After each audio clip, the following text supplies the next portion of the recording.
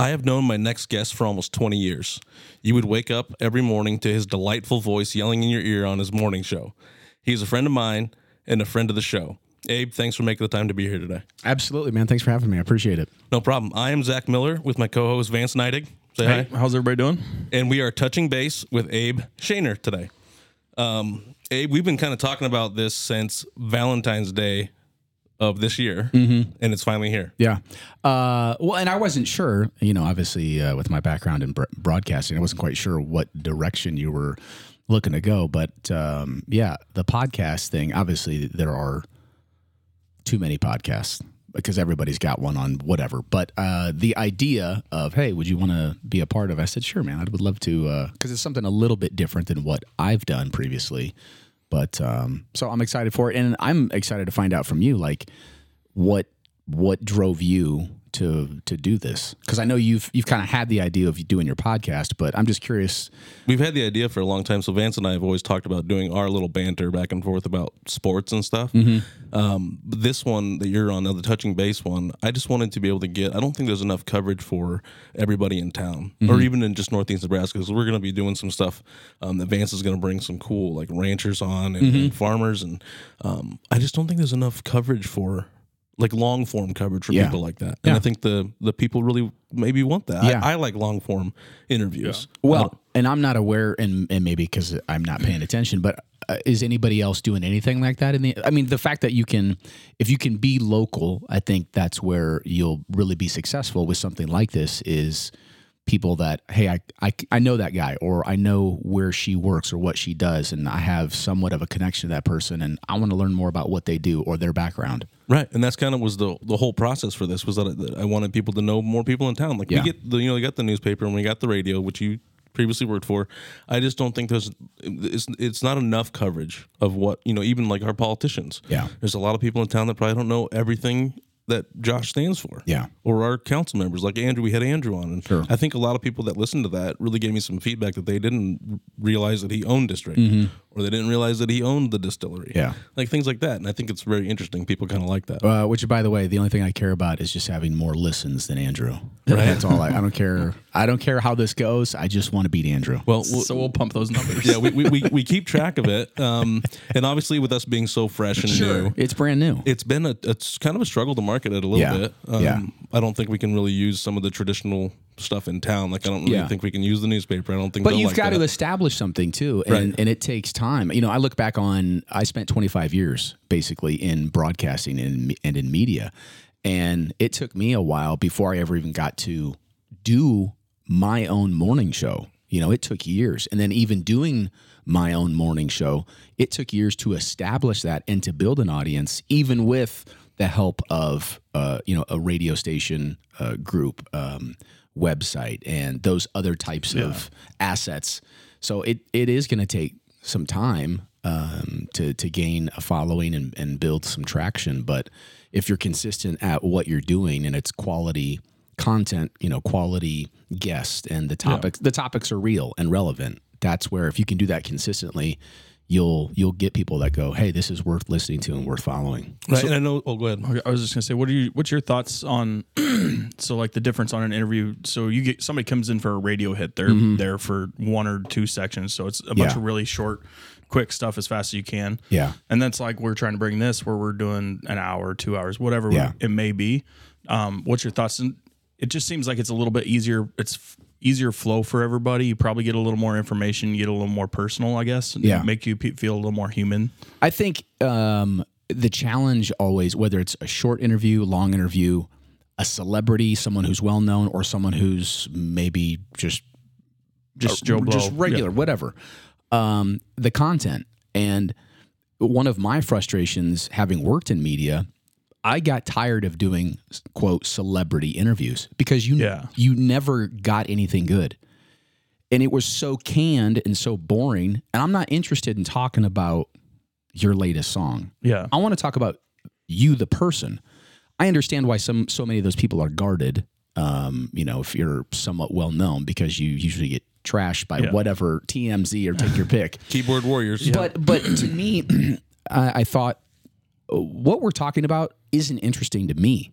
And if it's not interesting to me, it's probably not interested to my audience. Big percentage of people are going to tune out. Yeah, so I would rather talk to someone who's lesser known or not known and have a real conversation about real topics and real issues and just be open about it and authentic versus whatever the name is in lights and it just be so canned, so boring, so guarded.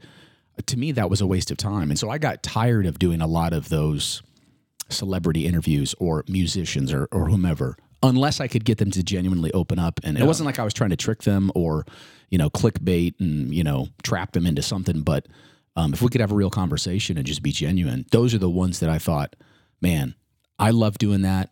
And I think people are going to enjoy listening to that. So that's my concern. We're gonna have the opportunity to have access to some of the comedians that are coming through, and that is one of my concerns. Is that we're not going to get the genuine conversation that we get in interviews like with you, with Andrew, with Jose that we've had. That's really my concern. But I think we might be able to get at least something. You can only try, and you can only make the attempt. You can't force somebody to open up if they don't want to, no, regardless of how. Professional, polished, friendly, inviting, warm, welcoming, all that you try to be, and make them feel like they're in a safe, hey, you can talk about what you want to talk about. I'm not, again, trying to trick you or, punk you on anything. So I think that's always the challenge is, can I get the real person? Because if I can't get the real person, then honestly, I'm not interested. Right. I agree with you wholeheartedly. Nobody wants to listen to that anyways. No. Like it's just like you were saying, if you don't like it, odds are nobody else likes it. If it's LeBron James and he's not going to give you a real conversation, it's just going to be the canned, we got to play harder, we got to do better. Just like the jock talk. The same interview you get that you see everywhere else. Right. Like I can get that off of ESPN or Fox clip. Sports. Yeah, like you're not giving me, let's talk about you the person. Let's talk about you as a dad, LeBron. Let's talk about you as a husband. Just all those different things that I go, to me, that would be way more interesting on a personal level than just the professional side of things. That's what people want to hear. And that's, again, why we're doing this one. Yeah. And I think it's, you said you enjoyed Andrew's episode. Yeah, I did. Yeah. As much as I hate him. No, I was so, Andrew is one of those people, and he and I have had a relationship for a while. And he didn't give me enough credit for a lot of his success, but he and I, all that free pub on the radio show, right? Yeah. But no, for somebody like Andrew, who I know is involved in so many different aspects of our community, and my wife and I have been in the Norfolk area for 21 years roughly.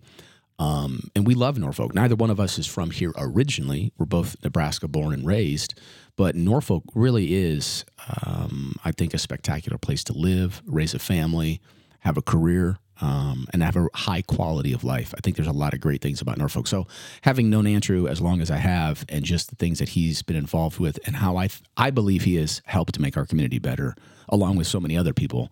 So it's been a blast to work with him on a professional level, because that's kind of how things started for he and I with District Table and Tap and the comedy shows, and my involvement with hosting those shows, interviewing some of the comedians, giving away tickets, like just that whole relationship, especially through COVID, that kind of just brought us together, and we realized how we were helping each other with what was going on at the time. That's great. That's great to hear. It's good to see people, collaborating in town to make good things. I think, and that's something that I learned throughout my time in media, when it came to advertising, marketing, promoting, which is always something that I'd done to a degree and was doing more and more of as I had a better grasp on that side of things.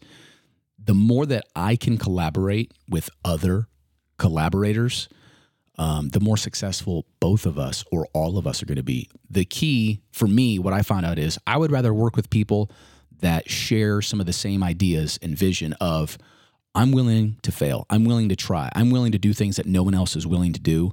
If it blows up in our face, so be it. But it's going to make us better because we're going to know what didn't work, and it's going to help us find the right thing that will work. So I didn't want to waste my creative ideas, my energy, my efforts on people who we've never done that before in 50 years of our business. Well, that might be part of the reason your business is nearly dead, because you haven't changed. So I I wanted to be very selective with who I collaborated with, like in relation to my show, as much as I could control that.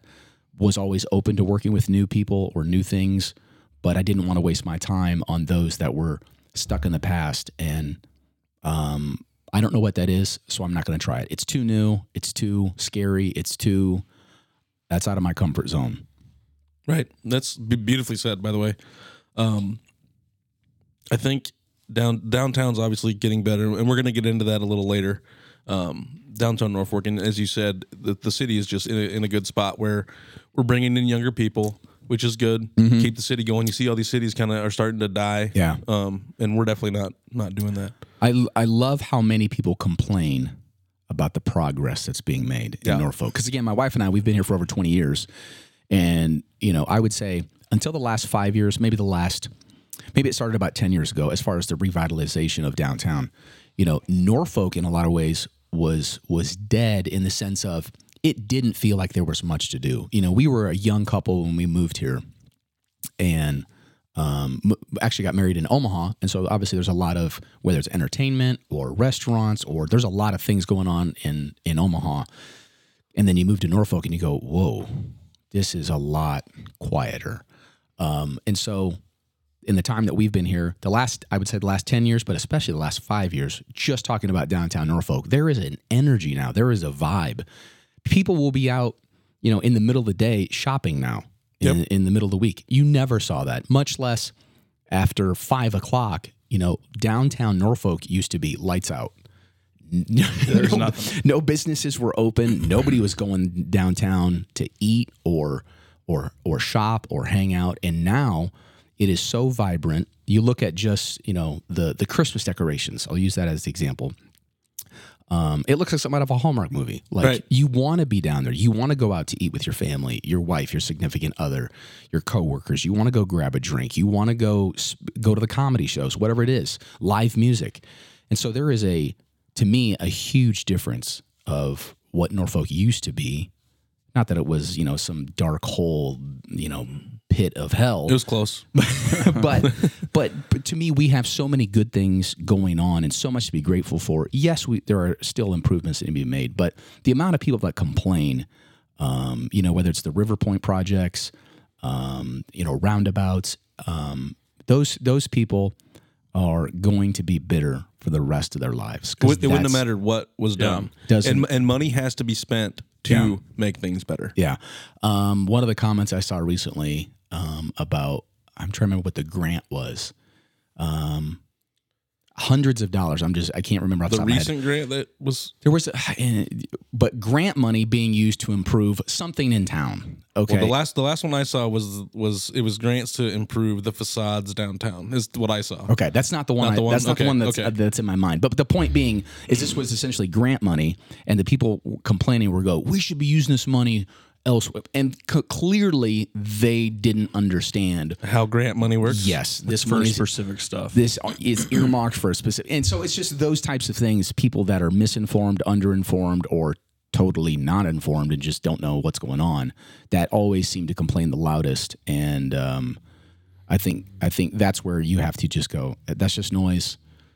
Ignore that noise. It's not valid. Right. And don't get your eyes off of, again, so many great things that are happening in our community. Right. So you grew up in Nebraska City, you said, right? Mm-hmm. Graduated there, high school. Played basketball there. Went to high school for 7 years. Finally, finally graduated. I thought you looked old for your plan. Yeah, had a couple of kids by the time I graduated at 22. Yeah, no. From Nebraska City. I've grown up in eastern Nebraska for the most part. My mom and dad, real quick. Mom and dad met in the Air Force. I was born on base at Offutt. Oh, really? So okay. Grew up in Bellevue, grew up in Omaha as a young kid. Then we moved to Wayne. My father is also a minister, so we moved, as he became a minister, we moved a bit, grew up in Wayne for a bit, and then Nebraska City is where I went to high school, graduated high school from there, and then wound up coming back to Wayne State eventually, which is where I met my wife. And then both of us wound up eventually getting jobs in Norfolk together. She's a school teacher, and again, we've been here for 20 plus years, and Norfolk has really been a great fit for us and our family. That's great. Did you have a scholarship to Wayne? I did not. I actually played my first year of. I loved basketball. Just always knew I was going to be one of. You weren't good at all. I always knew. I was going to be one of the few under 6 foot white guys in the NBA. I always knew you were just right there. It was close. It was going to happen. I had the same aspirations. Yeah. So, but I loved basketball. Always knew I wanted to play college basketball, and I played a year at a small school in Minneapolis, North Central University, my freshman year. Played there. Realized because it was a private school, this is not going to be the good fit for me financially, and just grateful to be there 1 year. No scholarship. Transferred to Wayne State. Walked on. After I took a year off, walked on to what was going to be, didn't know it at the time, it was Greg McDermott's last year coaching at Wayne State. It was also the most successful team he'd ever had in school history after having like 4 20-plus win seasons in a row. Like they were on a phenomenal streak, obviously, with Greg McDermott being there. And so I walked on, played very few minutes. Really? but I had more fun. I'd always been, the top dog. You come from a small town right. and you're the athlete and whatever. And so always being the starter, being the main guy. But I had more fun being the 12th man on that Wayne State basketball team, that record-setting Wayne State basketball team, because of how good that team was. So many of the guys on that team were great guys, in addition to being phenomenal, just unreal basketball players. And so to be a part of that experience, we made it to regionals, lost to the eventual D2 national champs, Denver Metro. So just to have all that, like that experience being on that team, there were so many highs and so many great memories. And then that entire team got inducted into the Wayne State Hall of Fame. The entire team. Wow. So I always tell my wife, hey, don't forget, you're married to a Hall of Famer. And she always reminds me, yes, but I have a master's degree. So, that's great. Yeah. That is great. So then you said you worked at 2 radio stations while you were in college. Yeah. So, and that's kind of where I got my taste accidentally in broadcasting, because that wasn't anything. The 2 things that I was going to do with my life, I knew it was, if for some reason I didn't get drafted in the lottery. I don't know how that didn't happen. In the NBA. I still don't know how it didn't. Yeah. You're an undrafted free agent. If for some reason I went undrafted you in were the NBA, MVP of Noomball, though, so right. You got that. Rec ball legend. Yeah. I knew if I didn't make that dream, I knew for certain I was going to be in some sort of kick-ass rock band that was just gonna I can see that destroy the world with our music. I always because were you ever in a band? Yeah, I was. Oh, okay. And music was one of those things that even early on as a kid, like I grew up in the 90s, so hip hop was when I grew up, like that was the explosion of hip hop, and so that whole like hip hop scene, like just I wanted to be in music. Loved rap music, loved rock. But so anyways, I knew music was going to be my other career option, It's an easy fallback. Yeah, rock star, neither one. High aspirations. Yeah, neither one came true. But anyways, getting back to college, so I accidentally, after I focused on music, my first year in college in Minneapolis, and was a music major. I was studying music theory, vocals, music production, like all of that, and quickly realized there are insanely talented people in this business who never make it. And I go, there's no way I'm ever going to make it. And I didn't want to do like the music production side, because then I realized how detail oriented that was. And I go, I do not want to be in a studio mixing music for 12 hours a day. Right. That's not what I want to do. So I switched, when I switched schools and transferred to Wayne State, I took one of those intro classes. They're like, hey, you need to figure out what you want to do. And not just, be here at college for 8 years. And so I took an intro to mass communications, which introduced me to radio, television, print media at the time. Digital media was still kind of an unknown. It was just coming about, but we really didn't know what digital media was going to be at the time. Internet, same thing, was still kind of fresh. But I took an intro class, got a taste of all of that, and immediately loved the radio part of that. I loved the live aspect of radio. I loved the spontaneity of it. Also, the music was huge, because I love music. And so being able to play all kinds of different music So yeah, I started working at the college radio station K92, where the squirrels come to rock was the motto at the time. Because there's so many squirrels on campus. But anyways, I don't think it's where the squirrels come to rock. And then also started working at KTCH, which is the local AM/FM station in Wayne, and is still there. But so I got involved with as much radio as I could because I loved it so much. It was like I just discovered what I was supposed to do. Like you found your calling. Yeah, and then I accidentally kind of fell into that. That was never part of my plan or part of what I thought I'd be doing. That's great. So then after that, you said you got married in Omaha? Yeah, so my wife and I, she's born and raised from Wayne, America. We met again at Wayne State and then got married because she was already working in Omaha. She's a cougar. She's a little bit older than me, likes the younger guys. And I love to go cougar hunting. So, right, yeah. I know that about you.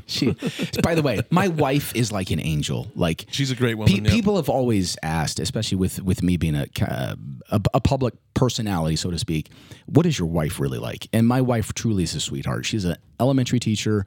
She is like not pure and innocent, but just very proper. She likes things to be orderly, proper. She's not one who's going to be, you're going to find her, swearing uncontrollably, or she dresses really well. And I mean this in all the nice ways. I don't mean like as in a stuck up or uptight way, but just very proper and just very, she's an angel. So you guys are kind of opposites then. Absolutely. Yeah. So anyways, we got married in Omaha because she was already working down there teaching. And I thought for certain, since I was graduating with my broadcasting degree, I go, yeah, I'm going to work at Sweet 98. I'm going to work at, local radio station, KFAB, whatever, work my way up and then do my own morning show. I always wanted to do my own morning show is what I wanted to do. Well, at the time when I graduated, there were like 0 broadcasting jobs anywhere. Like no one was hiring. Nobody in Omaha at all. Yeah, no, like boom, there was nothing. And so I had to get a job, So West Point, that's why I was applying like all over the state. West Point, it was like the only one that called me back, and then, wound up getting hired there. So we moved to West Point right away because my wife quickly realized too that she didn't really want to teach in the Omaha, Millard area. And so, moved to West Point, stayed there for a year before both of us then got jobs in Norfolk. She got hired with Norfolk Public Schools, and we've been here ever since. That's great. And then you started at 106 Kicks, right? No, I actually started US 92. So so I didn't know that. So that's something new. So when we first moved here, and I'm trying to remember how I even got that job. I don't even remember how I got that job. I mean, I applied for it. It's not like they were just, not like they didn't just give it to you. It's like, hey, come on. You weren't pulling Kamala Harris stuff, were you? No, but I'm trying to remember how it came about that we both got jobs here. And maybe it was because she got hired by NPS, Norfolk Public Schools, that I go, okay, you started looking. I need to find a job in Norfolk, not be working in Wayne or West Point. So anyways, yeah, US 92 was the first radio job I had here in town. But then also they had that partnership with KTIV television, right, which worked really good for me because I had a little bit of that taste and experience while I was in college. And so I look back at this now and realize how insane this was. I would work 3 days a week doing radio in Norfolk, work 2 nights out of the week doing TV in Sioux City, and would drive back and forth. Really? So I would do the 10 o'clock news in Sioux City. I didn't know this about you. I did not know that. Do the 10 o'clock news, get out of there sometime after 10:30, closer to 11 sometimes, and then drive that hour and a half back to Norfolk, and then do radio the next day. And then flip-flop and then, drive back up there to do TV at night. So, that was just but I was getting the best experience. You're getting a little bit of both. In both. And I was doing a lot of news. I was doing a lot of sports coverage, in addition to doing, radio, music and hosting a radio show. So I was getting all that great experience as a young broadcast professional, which all of that was going to help me in the long run with my career. Did you enjoy doing TV? I did. I didn't enjoy it as much as radio, but I did it for a couple of years, and I was glad to have done it. Even the sports, I didn't like it as much as I thought I would because it's so produced. TV is such a different animal teleprompters and and like there isn't the spontaneity, there isn't the live interaction like you can do on a radio show, which I always felt like not only was that what I wanted to do, but I always felt like I was good, like spontaneous and instant reactions. Really? You spontaneous? Yeah. Wow. No way. And so when a lot of that, you're just not able to do that in television because of the structure of it, and also being on camera. Like, I didn't really care about that part. Like, that's a major part of TV. And if you don't want to be on camera, and I didn't want to be a camera operator or be like a copywriter behind the scenes and writing news stories all the time.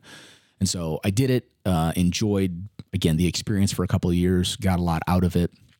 But the more I did it, the more I go. And probably another big part of that was I was a U.S. bank murder trial court reporter. Ooh, so the U.S. bank, that'd be a real fun one. So the U.S. bank murders that happened here, I covered a number of those trials and was like the courtroom reporter. Really? And so that part of it, I didn't know that either. When you're covering things like that, major crimes, there'd be other crimes, whether it was in the Sioux City area, whether it involves children or sexual abuse or assault. I mean, just hardcore stuff that you just go, ugh. That probably took a toll on you, huh? It does. And I think that was a big part of it too, is covering those types of things. And then you'd have your fluff pieces and your sports reporting, which was always more lighthearted, obviously. But I think that was a big part of it, especially the U.S. bank trials. Like, I just go, I can't do this anymore. And I at least need to take a break. Like, I never was like, I'm done with TV and I'm never doing TV again. But it was just like, this is not the route. And some people really like, I think it's kind of like the same lines of like being a lawyer or a prosecutor. You need people that are willing to do those jobs, but it takes a certain individual or defense attorney. Yeah, a crime scene investigator. Have. There are some serious jobs that you're dealing with some hardcore stuff, but it takes a certain individual that is able to do that, process that, and you have to compartmentalize that to a degree as well. So anyways, yeah, I just I gravitated more towards the radio sides of things and knew that's what I wanted to pursue. I want my morning show. I want to do a show my way. You've done a lot of stuff. I didn't realize both of those things, the TV and covering the U.S. bank stuff. That's very, very interesting. Yeah. I would like to. I don't want to go into that a whole lot right now, but maybe sometime we should. Yeah. I'd love to talk about the U.S. bank stuff because that was 2002, right? I think you're right. Yeah, because it was 9/11 in 2001, and then the year after. Because I was in junior high. Yep. When all that happened, and it was just 2 years of just hell. I was in high school, but it was a long time ago. It's crazy. Yeah. So I did that for a couple of years, and then left from US 92. And actually went to the same group of stations that owns 106 Kicks is WJG, 780 AM, yep. And then the KEXL now 97.5. So those three stations. So I wound up going over to WJG, which was a different animal for me because AM radio is very different in a lot of ways. It is more talk oriented. Yeah.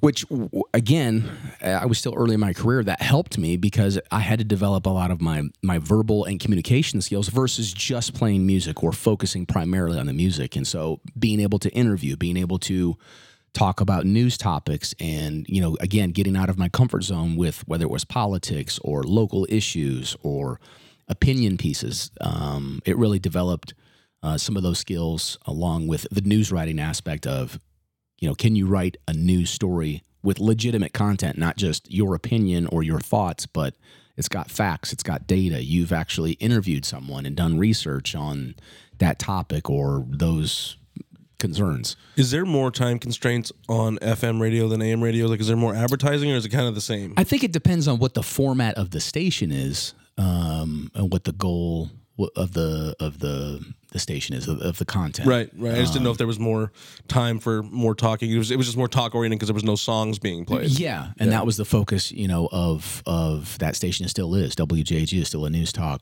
format. So I think, that's driven by who are we trying to reach? What type of audience are we looking to get? The one question I always wanted to ask you, and I'm sure we had one at one time, but there is no AM radio news show based out of Norfolk, right? There's no talk show on. I'm not.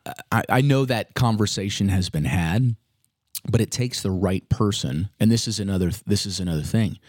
You have to have people that are willing to come on and talk about the issues. And I think, unfortunately, not a lot of people are willing to do that. I'll use my show as an example. I would, during COVID, I would not daily, because that would have been stalker-ish. I called either Dr. Thompson, Norfolk Public Schools, Principal Impinson, Ben Reese, the athletic director. Who else would I talk to on a frequent basis during COVID? There were some other staff and administrators with Norfolk Public Schools, because I wanted to know what's going on, what's the latest, and I want it from you, because I don't want social media, I don't want to hear it from someone else. I'm trying to get the best information possible, so I need to talk to the school administrator. I need to talk to the superintendent. I need to hear it from you so that I'm sharing legitimate information. I don't want to be giving my audience my opinion or hearsay from anybody else on COVID and what Norfolk Public Schools is or isn't doing. But wanting to get that information correct. My point being, if those people aren't willing to open up and be on my show because they know there's going to be blowback either way, there's no show. There's no show. And it's that same way with doing a local, whether it's a podcast or if people aren't willing to open up, because, and you'll have, if you're on school board or city council, you're also most likely a local business owner, or you've got things to lose. You've got things at stake. And a lot of people aren't willing, and I can understand why. It's unfortunate, but they're not willing to put themselves out there because they go, well, what's the blowback going to be? It's hard to risk burning bridges, and a part of that's on the people volunteering or doing whatever. I mean, they're risking to help. It's service basically is what you're doing it on a board or council or anything like that. And a lot of people will just take it personal. So, well, you don't like what they do publicly as a servant, and then I'm going to go destroy them in their private lives. And it takes a special person to, I don't really care about that, type of thing. Yeah. But then maybe we need to fix the culture and we need to not be doing that to people and just realize, hey, everybody's human. Everybody makes mistakes. You know, you're going to alienate 50% of your people basically, no matter what you do. And I think it is that fear that unfortunately drives a lot of people or prevents a lot of people from doing things like that or other things. I think I was either too dumb, too arrogant, or didn't know better. Because there was an element of fearlessness to what I did a lot of the times. Yeah. And the more experienced I got, the more fearless I became. That really bothered some people. Not my audience, but people in authority.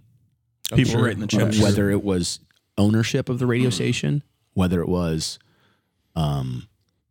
local school administrators, people in positions of power and influence. I know, because of how many comments, feedback, privately and publicly, I had plenty of meetings behind closed doors. And so I knew that. But I also knew the risk is, if I'm not willing to talk about these topics and be genuine with these topics, I'm doing myself a disservice and I'm doing my audience a disservice. Because then again, you're not being real to yourself. And I'm just doing what's safe. Instead of are you willing to be the one who I'm going to step out on the ledge? Nobody else is. Yeah. And one thing that comes to mind right away is David Kitchener, the comedian. He got popped for 2 DUIs right before the Great American Comedy Festival. I was the only local media presence to talk about it at all. Wasn't in the paper, wasn't on News Channel Nebraska, wasn't on any other radio station, website. No one else even reported it. Yeah. As soon as and do you know where I found out? I found out on Yahoo. So it's already all over the internet. It's not like this was, secret knowledge. Secret. Right. And when I found it, I go, how come I haven't heard about this? Right. He's the headliner at the Great American Comedy Festival in less than 2 weeks and just got popped for his second DUI. Right. In like a matter of weeks. Clearly the guy has a problem. But I said, now, how come we're not talking as a media? That's our job, is to report the news. That's news. You don't have to give your opinion on it, but you got to let people know. So one of the things I said is, where's everybody else at on this? So what if he sexually assaulted a woman? Would you mention that, or would you not mention that? Would he still be coming to the Great American Comedy Festival if he molested a child? Right. Take your pick of whatever the crime. He committed a crime twice. Right. And you're not mentioning the fact that he committed a crime? And that's where I said, and this is what I said at the time and repeatedly. I've got nothing to hide. What are you hiding? US 92, News Channel Nebraska, Yeah. Norfolk Daily News, who is my parent company. I commend you for doing that. I mean, that's what we're trying to do with this podcast too, is get things out there. But that also came at a cost. I'm sure it did. And people they either don't know that it came at a cost or don't care. Don't care. But if you're not willing to support the people that are willing to talk about the truth and what no one else is willing to talk about, there'll never be truth. You're not going to hear the truth anymore. Yep. So that was a great lesson for me. And it wasn't like I was trying. Once I found out that everyone else was trying to keep it a secret, that pissed me off. Yeah, I kind of remember little bits about it. They were actually trying to keep it a secret. Oh, yeah. Because Norfolk Daily News is also one of the major sponsors for the Great American Comedy Festival. It came down to dollars. We can't allow that and to go bad. We had conversations behind closed doors with management and ownership. And I said, it is our duty to report the news, not to be selective when it benefits us. I've noticed that a lot. It's sad to hear. And so that lack, if you want to talk about integrity, then have integrity. Right. But don't talk to me about integrity when it doesn't help you and your bottom line. Right. So there were times where it was difficult for me, being as fearless as I was. I still had to be careful about, okay, how am I going to address it? It has to be addressed. I'm not scared to address it, but I have to be very careful of how I talk about that. But that only made me sharper and only made me better. I'm still going to talk about it. But it's also, it helps you sleep. I mean, otherwise, like it eats at you when you know it's still lying by omission. Yeah. But, I mean, you're hiding it. That's the same thing as lying. Yep. And it's just, I get what you're saying. Like, if you know it, why am I have to do something just because otherwise I'm not going to be able to sleep with myself, that type of thing. And I think I didn't, this wasn't my intent at the time. And there were other instances like that. All it did was make me more popular. Yep. All it did was, because it gave people respect that. It gave me more credibility. It gave me more authenticity. And it gave, oh, damn, he's willing to do what no one else is willing to do. Right. That's what I was going to say, yeah. Because that's why I'm commending you for it, because it made you more popular, and they had to, whether they wanted to get, I don't know if they want to get rid of you or not, but they had to keep you. Because the public would have just uproared. All it did was piss more of them off. Right. Because they're like, damn it, he did it. He did it again. They didn't beat us. But I think there's something in that about, and you can take whatever you do in life about, am I doing what is right? There is right and wrong. And many times doing what is right will come at a personal cost. It may affect your business. Oh, yeah. It may affect your relationships or your status. But if you are willing to do what's right, I think in the end, that is so much more, not just because you can sleep better, but because you have your integrity. You have, because if you're willing to compromise on whatever it is, you're always going to compromise. That compromise gets bigger and bigger and bigger. And then you got to keep your values. You're willing to go further, and you're willing to go, well, this is justifiable. We kind of had a little conversation on our last podcast, me and him, about right and wrong. And, right and wrong, and this, exactly what you're talking about is what took me so long to start this. Because of that fact of, I've got a business. Yeah. How am I going to get perceived? Yeah. And then I finally just said, you know what? Fuck it. Yeah. It's kind of what I said. I'm like, I want to do this. People need to hear things, whether we get big or not. And this goes, but I think it's something that needs to be done that's not being done. Yeah. So I commend you for what you did. It's great that you did that. And you did it a lot. It wasn't just that. Oh, that yeah. piece. Yeah. And the longer I did, my broadcasting 25 years, not just the smarter I became, because sometimes you have to use discretion of, I don't know. I know 60% of this story. I'm not going to talk about it yet because I need to get more information. You need to verify it. And I need to make certain before I talk about it, I know what I'm talking about, what's factual, what's opinion. And so being more selective, being more guarded. But then once I've got all the pieces, it's 1,000 miles an hour forward. Like we're going to light this stick of dynamite, throw it, and then run with it. That's great. And so there's great freedom in that, but you have to have that. There's a responsibility. And that was something that I didn't understand at first, is the responsibility as a member of the media, but also as I became more less of a journalist, even though I had all those skills and used those skills, less of a journalist and more of an entertainer. I always wanted to be not right in the sense of my opinion is right, but right in the sense of I got the information right. I got the story correct. And if you do that, then you maintain your integrity, and people go, I know that I maybe don't agree with what he's saying, but at least I know he's being truthful and honest. I maybe don't like it, but at least I can still trust that what he's saying is accurate. He's coming from a good baseline, so we know that it's good information. Yeah, so. Not just making stuff up or just spewing my opinion. With great power comes great responsibility. Yeah, so that's great, and I love your outlook on it too. Yeah, you're saying what you're saying, but you know, it's truth. It's all truth. Yeah, one of the, I think the toughest times, like of doing what I did was during COVID for a couple of different reasons. Part of it I recognized after, I don't know, maybe a couple months, how everything that changed with COVID, how like my attitude had changed. And I'm usually a pretty like joyful, positive. Very much so. You know, most of the time pretty energetic, like life is awesome. Like let's live it to the. It's like you've been living on speed forever. Yeah. But I recognized after a couple of months, like my attitude sucks. I'm angry.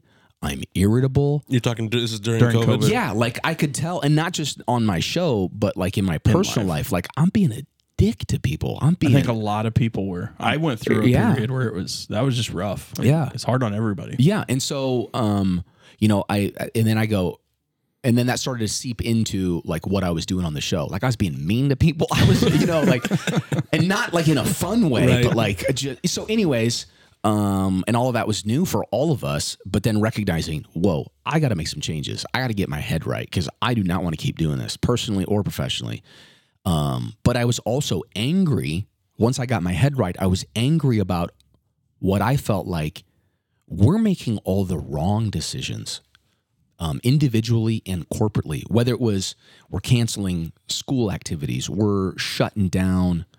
I thought what we're doing to try to fight COVID, the pandemic, was worse than the illness itself. The actual pandemic, like the psychological effects, the emotional effects on children and adults. And those are still coming out. And we're still learning more about the damage that was done. And that was the part that was really angering to me. And I put my foot down and I said, whether it's on my show or in my personal life, I am not going to be bullied by COVID or some of these, you know, whether it was wearing masks or some of the things that were going on locally with schools and businesses. And it wasn't like I was trying to break the law, but I go, we have got to start doing better together, because what we're doing is we're making it worse, and we're causing more issues by some of the restrictions and actions that we're taking. So one of the questions I was going to have for you, I'm glad you brought this up, was because I wanted to know, were you in any way told what to say about it? Did you have any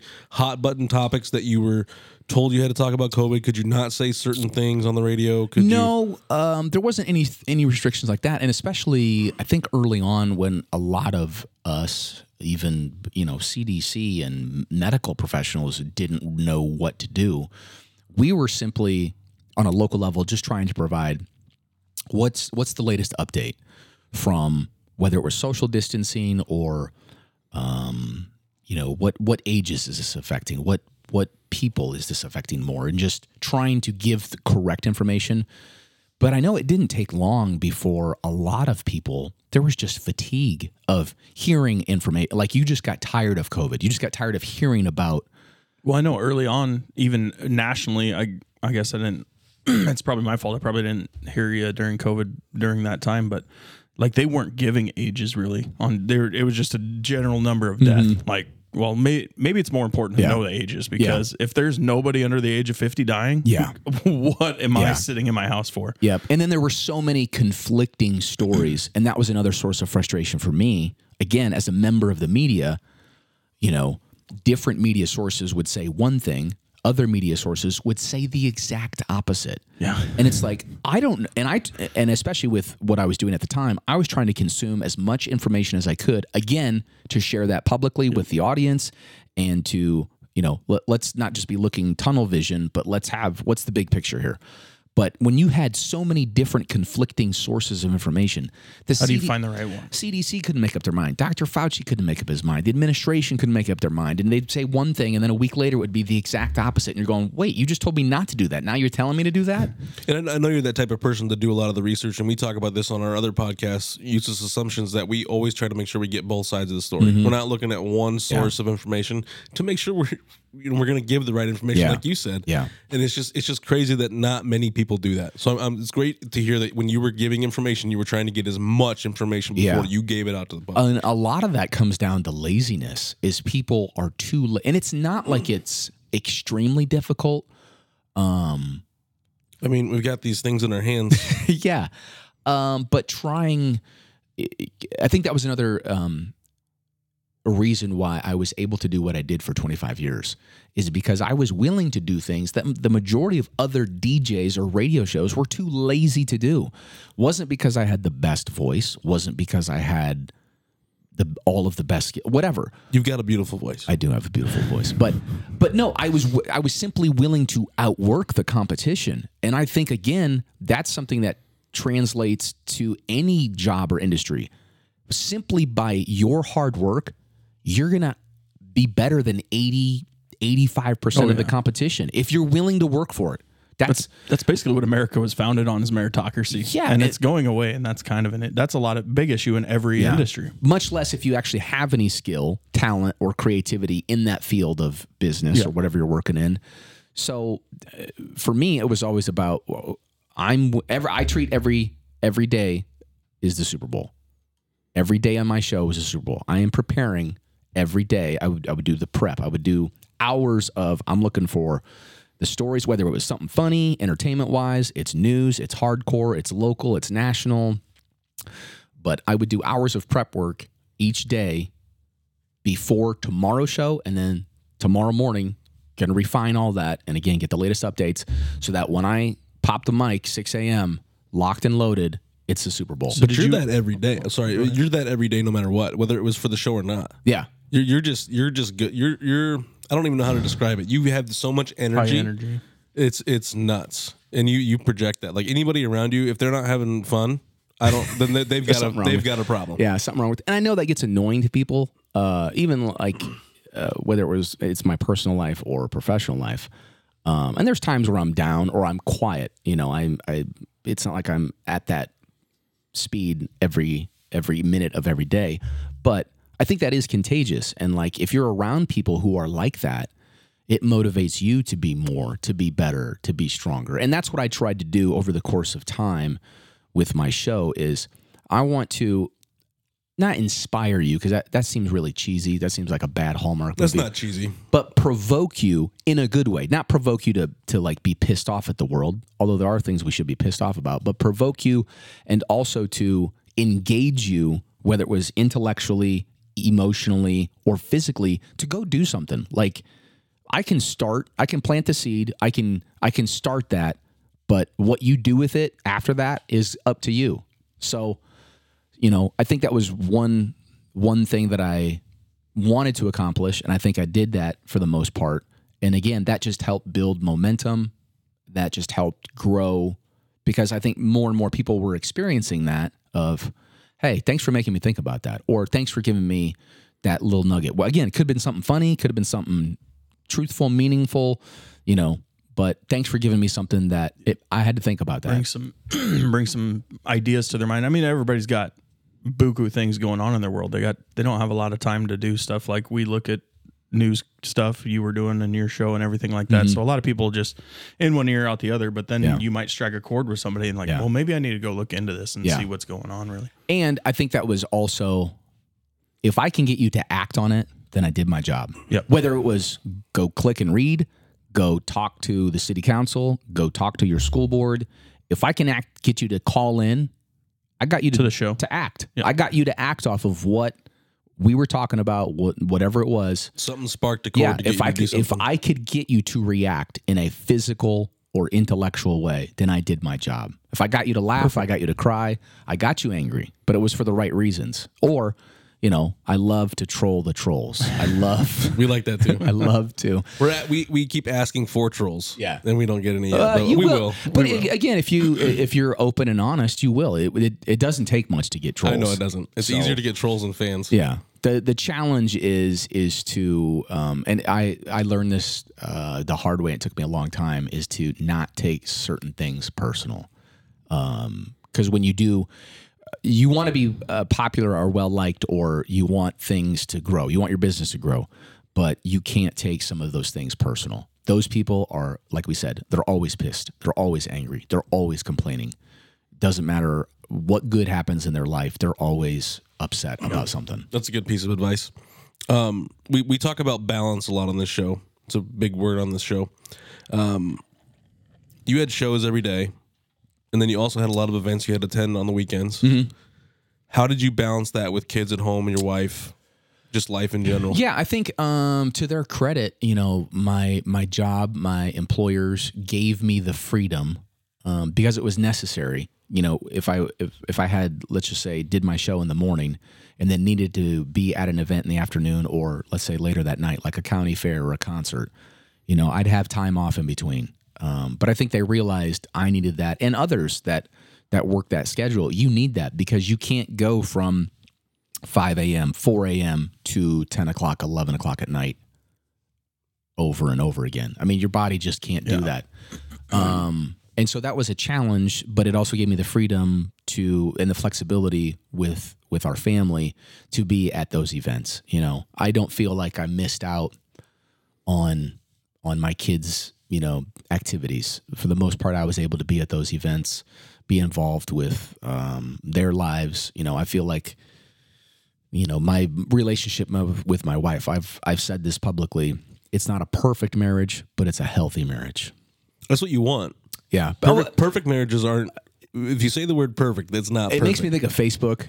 And the people that are always only posting just the positive, beautiful. Oh, you're so wonderful. Yeah, I think so you're much. so fake. Right? I agree. My There's wife nothing and I, perfect. Yeah, no, but we have arguments, and not like knockdown, but you should have arguments. But we have arguments frequently. Yeah. Some are shorter, some are longer, some are louder, some are quieter. But I would say we have a healthy marriage. It is we've been married 22 years. I almost screwed that up. Old man. 22 years. But that relationship was always important for me to take care of. My wife and then our two boys. And there were times, especially early on, that I didn't do a good job because I was so hungry trying to grow, to advance myself, and driving again to Sioux City and stuff like that. It definitely that put a strain on our relationship early on, but I'm glad I figured it out eventually and didn't make any of those major mistakes that I can see why divorce is so high. It's very, very high right now. Not just in media, but just in general. It doesn't matter what type of job you have or do or how much money. Just I see why that happens, unfortunately, to so many people. And the fact that you guys were arguing means that you were communicating, which is a huge piece of it. It is. It really is. It's funny. It's funny because it happens so often. My job was a professional communicator. Right. But I sucked so bad, and still do to a degree, with communicating with my wife. And it's something that her and I have talked about. And she's like getting your point across? Or like, what do you think you're struggling in there? No, I think it's you assume your significant other knows you well enough. Can read your mind, basically. I see, what do you mean? Where you're going with there. We've been married 10 years. How are you still screwing this up? Well, you've never told me about it. Yeah. Well, Yeah. I think you should know. I think those are some of the natural things that happen between husband and wife is unfortunately, you assume and you take it for granted. You just go, she knows what I'm talking about, or he knows what I need. And you have that familiarity and don't actually communicate it. So a lot of people don't. You'd be surprised. But I've told my wife many times, babe, I'm sorry, but my best language is body language. So I say the same thing. I'm physical touch, babe. Yeah, you got to talk to me with your hands. That's the only way I'm going to understand. Yeah.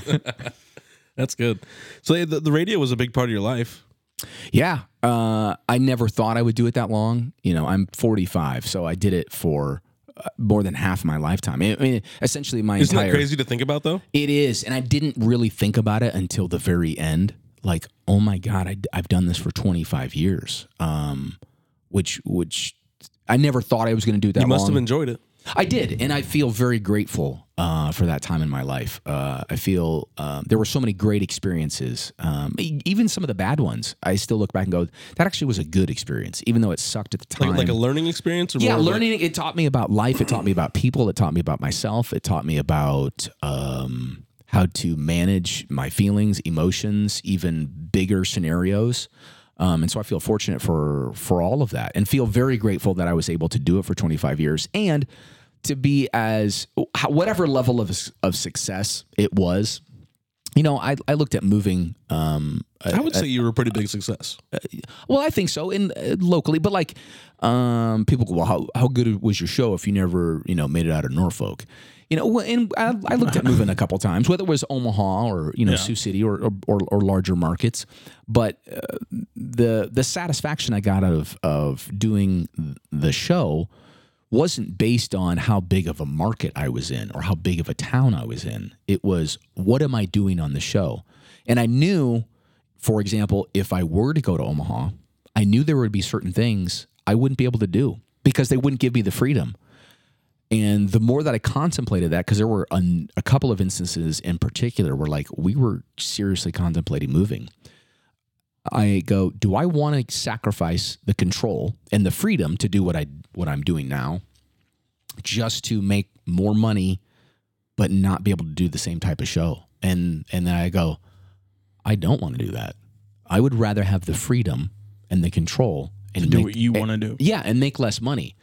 And that was I had to contemplate that. I had to think about that. So no, and again, because the quality of life that we have in Norfolk was so good, my wife and I had that conversation. It would take a lot for us to ever leave this town. I still don't have any plans of leaving Norfolk. But my personal success, and I think this is where we get it wrong a lot of times, is we go bigger is better.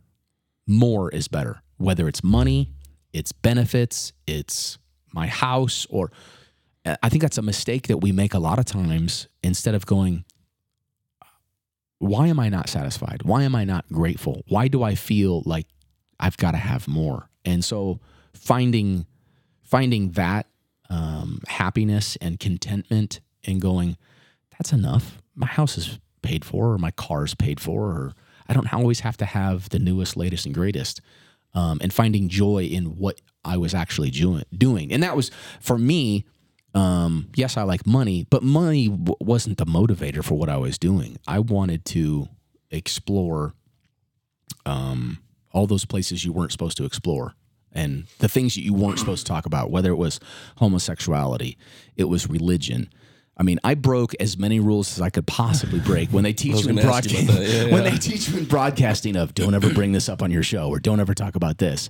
And I go, that's dumb. That's exactly what I want to talk about. Talk about it. That's how you get people to listen. Yeah. You got to talk about the things that are like, if somebody's just listening to the radio at work and they just have it on, you say a key word and they're like, whoa, I might actually listen to this. Yeah. The day that we talked about it was related to Duck Dynasty, and I don't remember the full story, but the topic was homosexuality.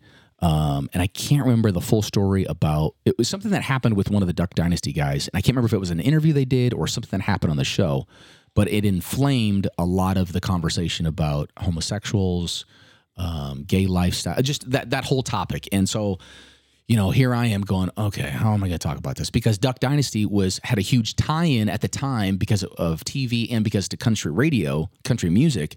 Like, I'm like, you have to talk about it. If you don't talk about it, you're missing, like, it's like not talking about the Super Bowl the day after the game. Right. Like, what are you doing? Right. But I go, this is Northeast Nebraska, super conservative for the most part.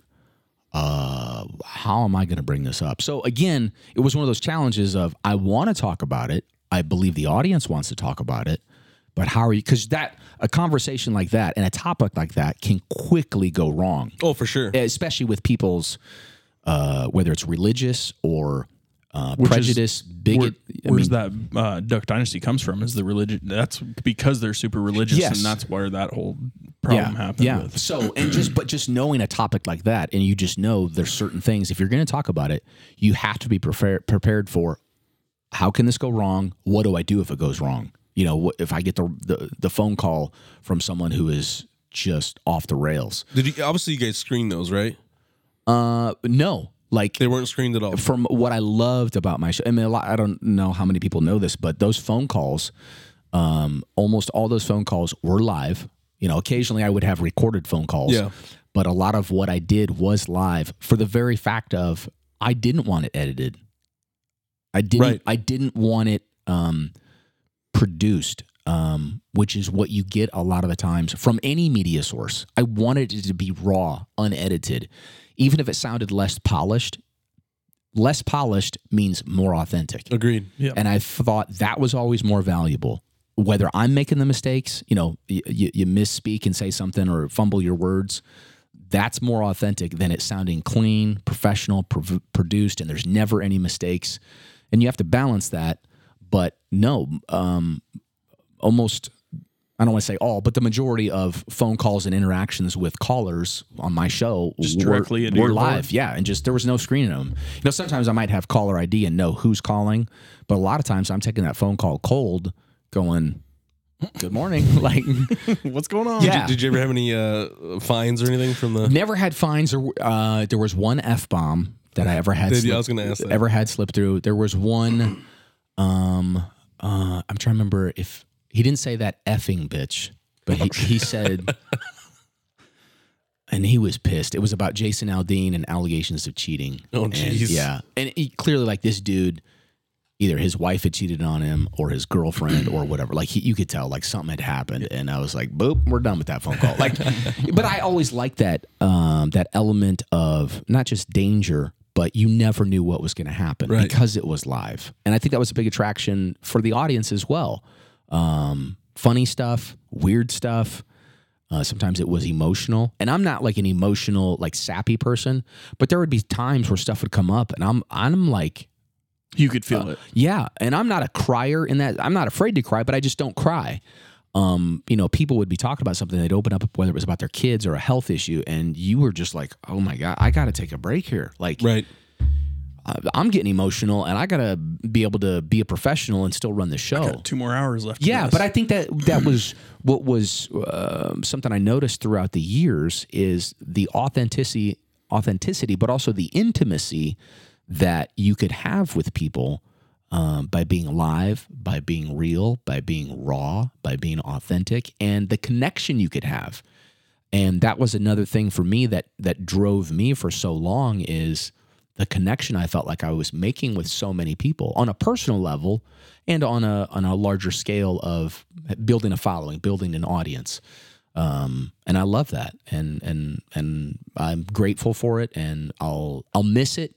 But I was ready to move on. And going back to what you said about somebody saying you should move to Omaha, or why didn't you ever leave Norfolk? Yeah. I think people forget how wide of a range that WJG 106 Kicks actually has. Big area. Yeah. And I think people forget that about Norfolk in general. Yeah. Like we also support all the surrounding communities within 30, 40 miles. Yeah, Norfolk really is a hub because of we are geographically isolated in a good way, in a lot of ways. You know, you've got Sioux City an hour and a half away, Omaha's 2 hours, Lincoln's 2 hours plus, and then there's really nothing out west, you know, unless you're going down to Kearney or Grand Island, which again is 2 hours plus. So, and then you've got all that, you know, north central western Nebraska, that there's nothing else out there for major hubs. So that was another big part of the reach of our station and our audience is being able to talk to people that were 2 hours away, and you're like, why are you listening to this show? And you're like, there's nothing else out here. Yeah, they're like, there's nothing else out here, but we love it. Blah blah blah. Like, you know, you would joke around about that. Like, you guys got nothing else to listen to except for the res. You know, but they like, loved your show. Yeah, and so it was. You know, I was always flattered by that. It was also not awkward. I mean, some people made things awkward, like meet you in person. But I never felt like I appreciated the recognition. But I always tried to make it a normal conversation with people, even if they thought of me as a celebrity or You're somebody. very good at that, though. But I never liked because like my interactions with celebrities, I've never been starstruck. When I've talked with celebrities in person or met them in person for whatever purpose, but just treat them like a real person. It doesn't mean I can't appreciate it. Right, and they like that, though. I think for the most part, yeah. Well, I mean, not all of them, but some people are stuck up divas and expect to be treated different. And I never wanted to do that to somebody. I know there were times probably where I was so focused on what I was doing in the public that maybe I didn't acknowledge someone or perceived brush them off. But it was because, hey, I'm hosting this event and I got to make sure I'm ready when I go on stage that I'm hosting this event and the 300-400 people that are here, like, that's who I have to be ready for. So, I miss some of the relationships because when you're done doing something like that, you're not going to talk to all those people ever again. Some of them you will, but a lot of them I'll never communicate with again. And I'm again grateful for the ride while it lasted, and have tons of great memories. Yeah, I never never saw the celebrity side of you. I obviously met you through Noomball, met him through Noomball, same thing. Yeah. I never knew you were on the radio. Yeah. It was like 6 months later or something like, who's Abe's on the radio? Who listens to radio?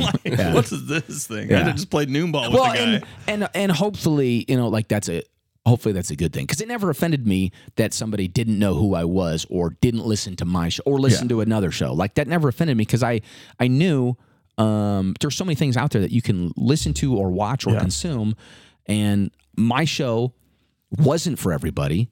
And maybe it didn't appeal. Maybe it was the country music you didn't like. It was me or my opinion, or you didn't like there was a inappropriateness to the show to a degree. It wasn't like it was vulgar and over the top graphic, but I made fun of anybody and everybody. You pushed some boundaries. Yeah. And that was intentional. I didn't care if you were the mayor, didn't care if you were the president, didn't care if you were the Pope. If you said or did something that was funny, going to talk about it. And if you said or did something that was stupid, going to talk about it. Yep. If you said or did something that was untruthful, definitely going to talk about it. We need more of that. Yeah. So I think finding entertainment and knowing how to mix all of that together was also a key of knowing how to weave that. Like,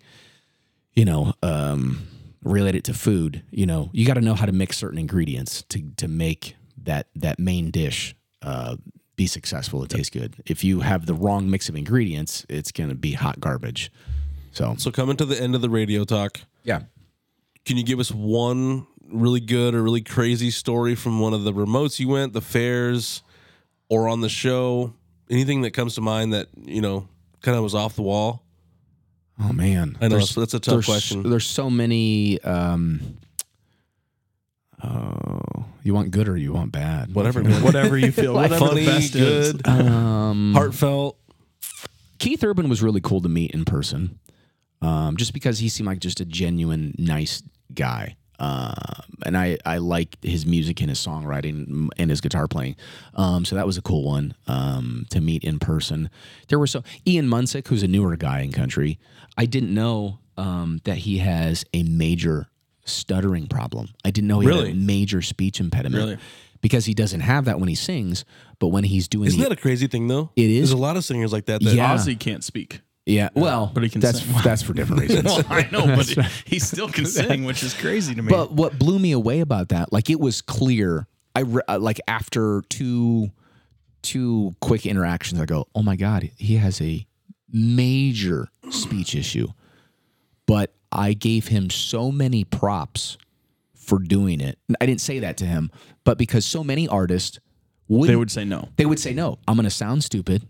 I'm going to sound like I'm on drugs. Because immediately that's what I thought. I go, is he on drugs? I mean, it was that bad. Right, that bad. But then I realized, no, he just has a speech impediment. And the more I talked to him, the more likable he was, because he was making the effort to talk. And you could tell he's struggling with his words and his speech. So that was another one that and then when I met him in person, there was no speech impediment. It was only while he was doing interviews or felt nervous or stressed. And so to be able to talk to him in person and I told him, hey, thank you for doing that interview. There's a lot of people that wouldn't, in your situation, wouldn't be willing to do that.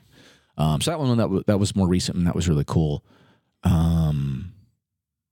There were so many things that happened. The weirdest TV story I ever covered was a house in Sioux City. They sent me to the house, and all they said was, I remember this. It's flooded with chickens, and it was a house, an older house up on the hill, right near the interstates. When you cross the bridge from South Sioux into Sioux City, and you come across the bridge, up on the hill there. But this house, like I don't remember if it was 300 plus chickens in the basement of the house. They had to condemn the house because not only was there chickens in there, so think of all the chicken poop that's in there, but like the firefighters and they're wearing hazmat suits because of the ammonia. And because of the other deceased animals that were in this house. So I'm there live on location. They threw me in there. No hazmat suit. Oh, no hazmat suit. I'm standing out, front. I'm 20, however. I look like some young college kid, and I'm live on location doing the 6 o'clock news. Getting high. With zero prep and trying, it was just crazy. I'm like, what am I talking about? Chickens. Yeah. And just, you just get thrown into something like that and you just have to roll with it. And then also I interviewed live, and again, didn't have a lot of prep for this. They just told me I'm doing it. Presidential candidate John Edwards, before his affair came out. Oh, really? So none of that had hit the news yet. And so I'm interviewing him live in Sioux City. And again, they didn't give me a lot of prep work. They just said, you're going to ask him about this, and this, tell him thank you, bam. But it was, whatever, a 2-minute live interview with John Edwards, who at the time was running for president. That's what he was going to be doing. And then, however, it was, I don't know, a few months later that the news came out that, he'd been having an affair. And so, I don't know, that was just another... It's like, wow, another average Tuesday. Whatever. So, I don't know.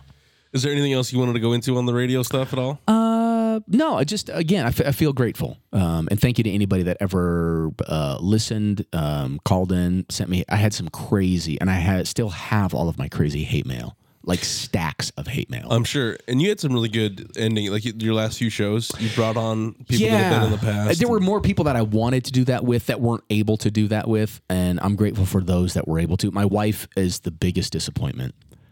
Because in my 25 years of broadcasting, never radio, had her on? She came on the final day. And that was the only. She never called in. She never emailed in. That's kind of her personality, though, right? And I have to respect. And this is what I always wanted to is respect my wife's privacy and my family's privacy. I always wanted to make sure. Yeah, I want to talk about my wife on the radio and my kids, but I never want to embarrass them. Yeah. And there were times where my wife got embarrassed or angry about certain things, and so I always had to try to find that. I don't want to share too much. I want to be a real person and not act like I'm single and don't have a family at all. Right. But she was so good the last day that I did my show. And so many people go, oh my God, how come you didn't have her on more? I said, I tried. It was really good. It was really good. But so just thank you to everybody that was a part of that experience. That's great. I'm going to take a quick pause, take a little pee break, and then we'll come back and we'll get into the rest of it. All right, we're back. Since I've been sick, oh my gosh, I've been drinking so much water. I just got to pee every 60 minutes. Thanks for getting old, and thanse for getting up to do it. I mean, I appreciate. I've thought about getting a catheter, just putting it around on the desk. What is that noise? Yeah, right. Or what's that smell? Probably, isn't it? But I know we already talked a little bit about downtown, but I kind of wanted to get a little more into it. We didn't really discuss some of the stuff that's down there. With how things have been added, and it's been a slow process, but now we've got 411. We got Fenders. Danny's done a great job with both of those places. Andrew with District. We got Divots down there now. We've always had the Harbor. Andrew and Rochelle Mateo. Ryan Mateo. Partnered on The Office. Revamped that a little bit. It's just such a great. They got the Boathouse. We got Norfolk Pizza. We got Napoli's. We got MJ's Fifth Street's Gelato. still there. Fifth Street's still there. You can really start at one end, and you can have so much fun just walking down there. If you haven't been downtown at night, and obviously we're in the colder months now, but you can still walk. Though. Yeah, you can still walk. But if you haven't been a part of that experience, not just on the weeknights, but or weekends, but throughout the week, you're missing out. Whether it's date night or taking your family out, going to a comedy show, after work with your work crew, you're missing out because there really is so much that's going on. Live music, live entertainment. One thing, green light, great night. Yeah. One thing that I do is, especially during the warmer months, is I like to ride my bike a lot, and I'll ride through downtown. The murals, the art, like there's cool things to do without spending money.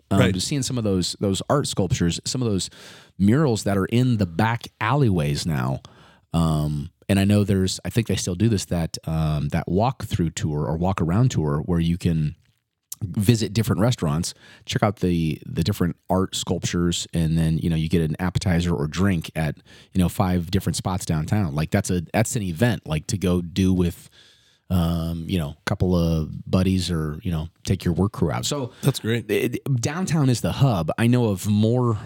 Just a couple of businesses that I know that are trying to move downtown. There are already businesses that are established in town, but whether it's retail or restaurant, they want to be in downtown Norfolk. They're not currently, but they go, sheesh, if I could just get my business down on Norfolk Avenue or Madison Avenue, the juice stop now. Yep, that's on Madison. I forget about that one. So it also feels like downtown is expanding and growing because you're getting businesses more off of Norfolk Avenue, which is great because it just helps. That's what Jose talked about. He just bought the Max. Yeah. So he's going to put the restaurant in there, and it's going to expand. It's going to go a few more blocks. Well, there's only room for about the next block over. Yeah, and I feel like I think all of it feels safe.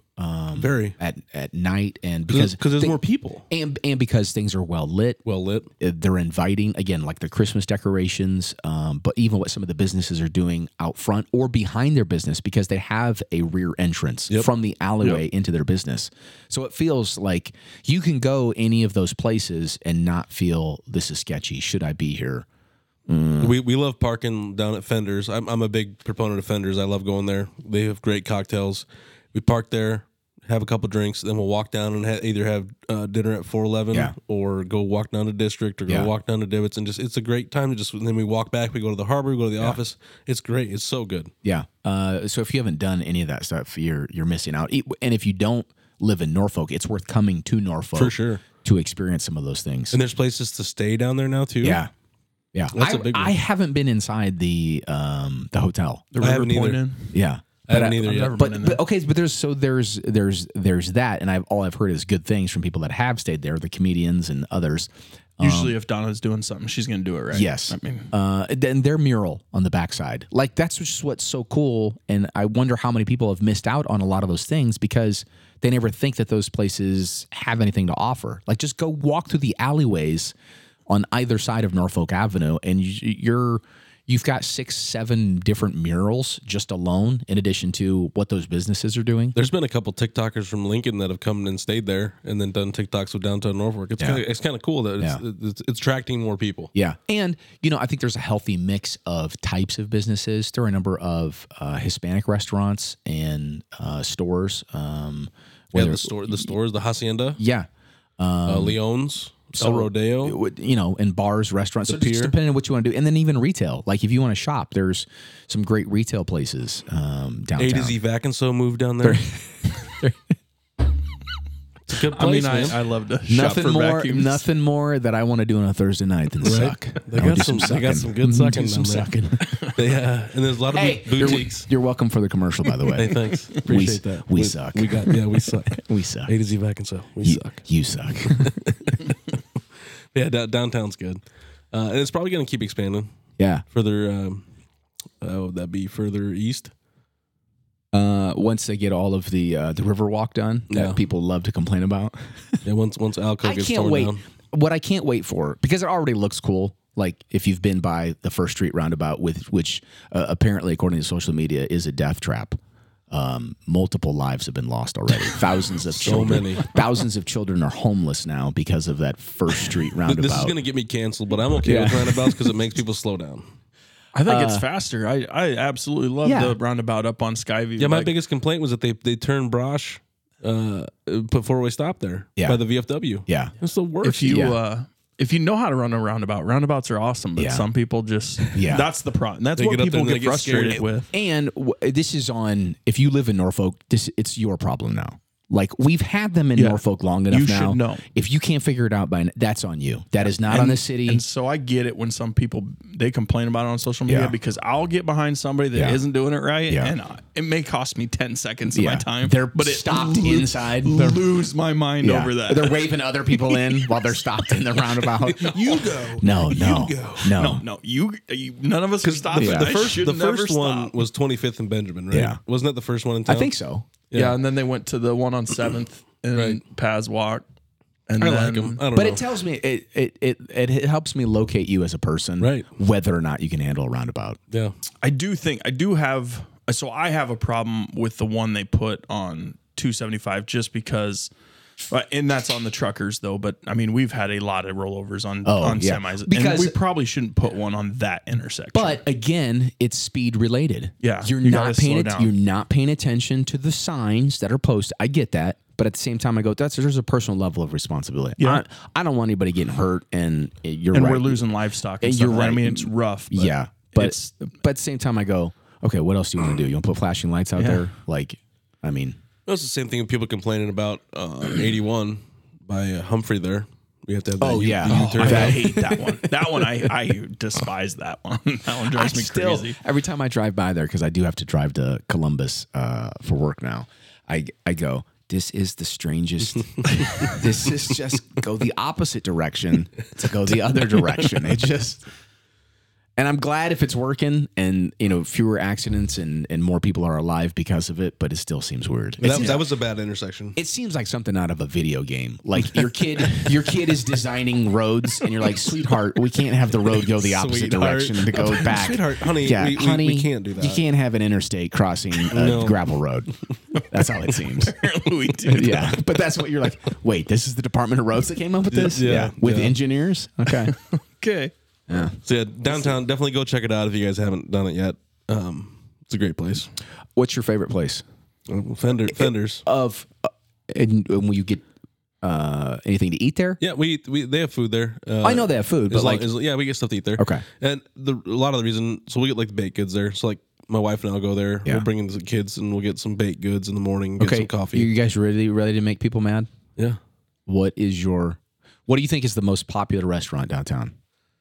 Like popular from everybody or mine? Now, do you have this? No. I don't have numbers to back this up. But if you were to say what do you think is the most popular restaurant? I would probably say Divots. If we're just going restaurant downtown, I would say Leon's. Okay. Neither one of you said what I think it is.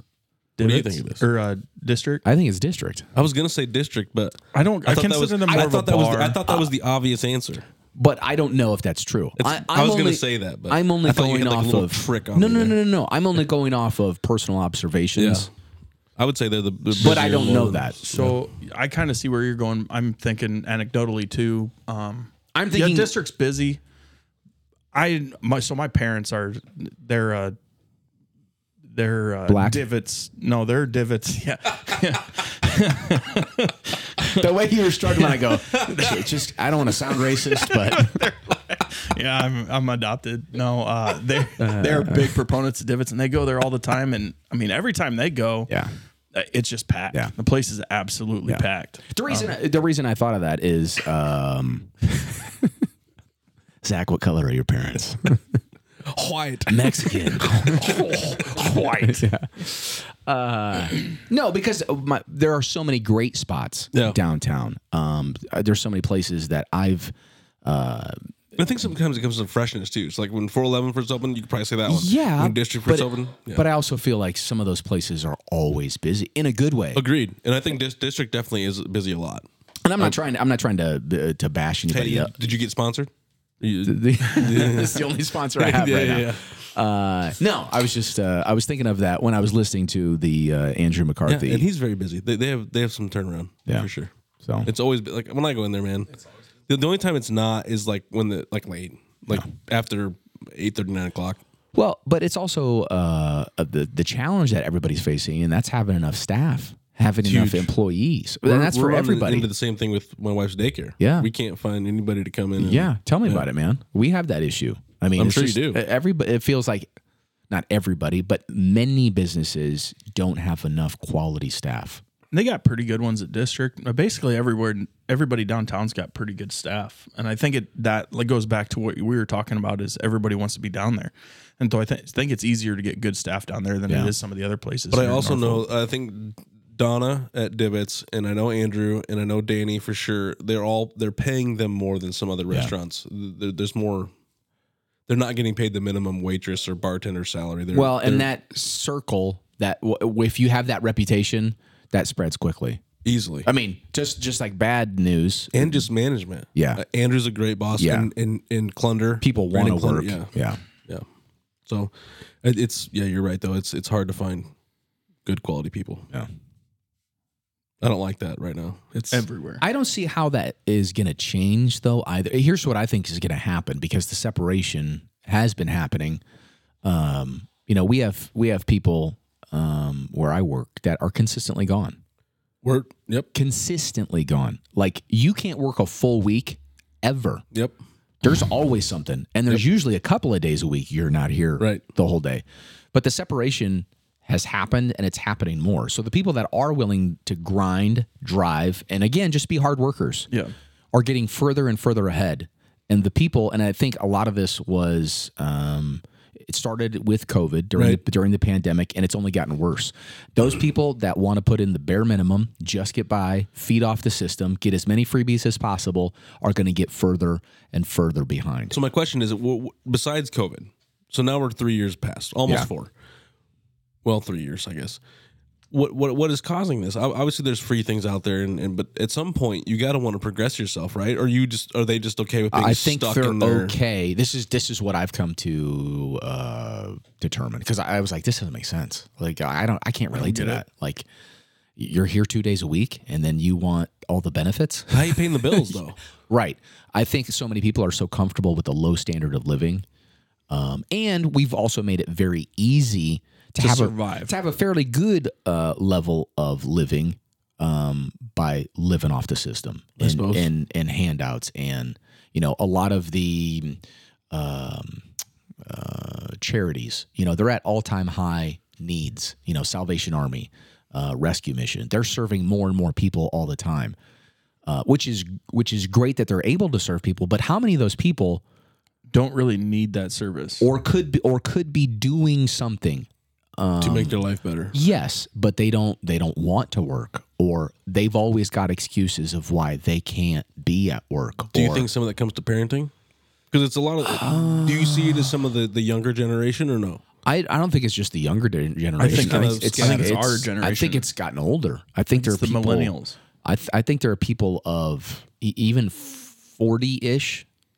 I mean, not just 20-somethings, but I'd say in between 20 to 40, there are plenty of adults that aren't adults. They act like children, and it's not just a lack of work ethic; it's also a lack of personal responsibility and maturity. That these people, emotional maturity. You lack emotional maturity. Someone says something to you about, hey, I need you to pick up your trash at the end of the day. And they just have like a meltdown. Right. Like they just go into this dark hole of depression. Right. And Zach yelled at me. No, Zach said, I need you to take out your trash at the end of the day. Yeah. Because you keep throwing your bananas and whatever else on the floor. This is your job. Yeah, I need you to do this job. I will help you when I need help. I'm not going to do your job every single day for you. Yeah. I just need you to try. Yeah. Just give me an attempt. Oh, I can't do it. Yeah. You're just always mean to me. Yeah. And so I don't know if that's emotional. I don't know if that's psychological. I don't know where that the fragility. You are so frail. You're like a dry leaf. You crumble. Yeah. I mean, like under any kind of love pressure. But I agree. You can't tell those people, no matter how nice you are or how.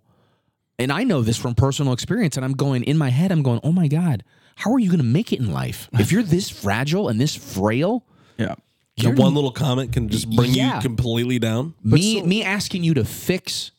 Hey, you put these numbers wrong in the system. Could you fix them, please? And you have to go take a mental health break for 3 hours. Safe space. But like that's real. Yeah, it is real. I know it's real. Okay. And I'll just use the name Jessica because that's not anybody I know at work. You hope. Jessica, if it takes you 3 hours to recover from being told to correct your mistake, and I didn't swear at you, I didn't belittle you, I didn't, there were no talking just like you were right now. There were no sexual innuendos. This probably isn't a job for you. No. Okay, baby angel. I'm very lucky with the staff that I have. Very it's lucky. just it's beyond frustrating. It's just like bewildering, and you just go, how are we going to run a success? So here's what I think is going to happen. More and more business owners are going to figure out what is the bare minimum of personnel I have to have. I'm going to pay those people more because they're the ones willing to do the work and are here. And then I'm going to find a way, and you've already seen it with self-checkouts and other things that businesses have implemented, and I'm going to eliminate those jobs. Those will no longer be jobs for humans. So we've seen, so now, like you bring up the self-checkout, Walmart's reversing course on that deal. Now they're bringing the checkout lady back. I think they had such a bad experience with the customers, just hated it so much that they are starting to bring that part of it back. And I think and so I wonder if people are now realizing, because that's self-inflicted. That's self-inflicted on us, the shopper. So I wonder if some of that is going to start reversing. But as far as people showing up for their jobs, until we make it painful for people to not work, and as long as it's comfortable and I can have a cell phone and I can use my EBT for steaks, go play video games and Keno and my cigarettes, my beer. Yeah, got my YouTube TV and all the other perks and benefits and that I think I'm entitled to. Well, why would I ever want to do more? That's the big thing, is the entitlement thing.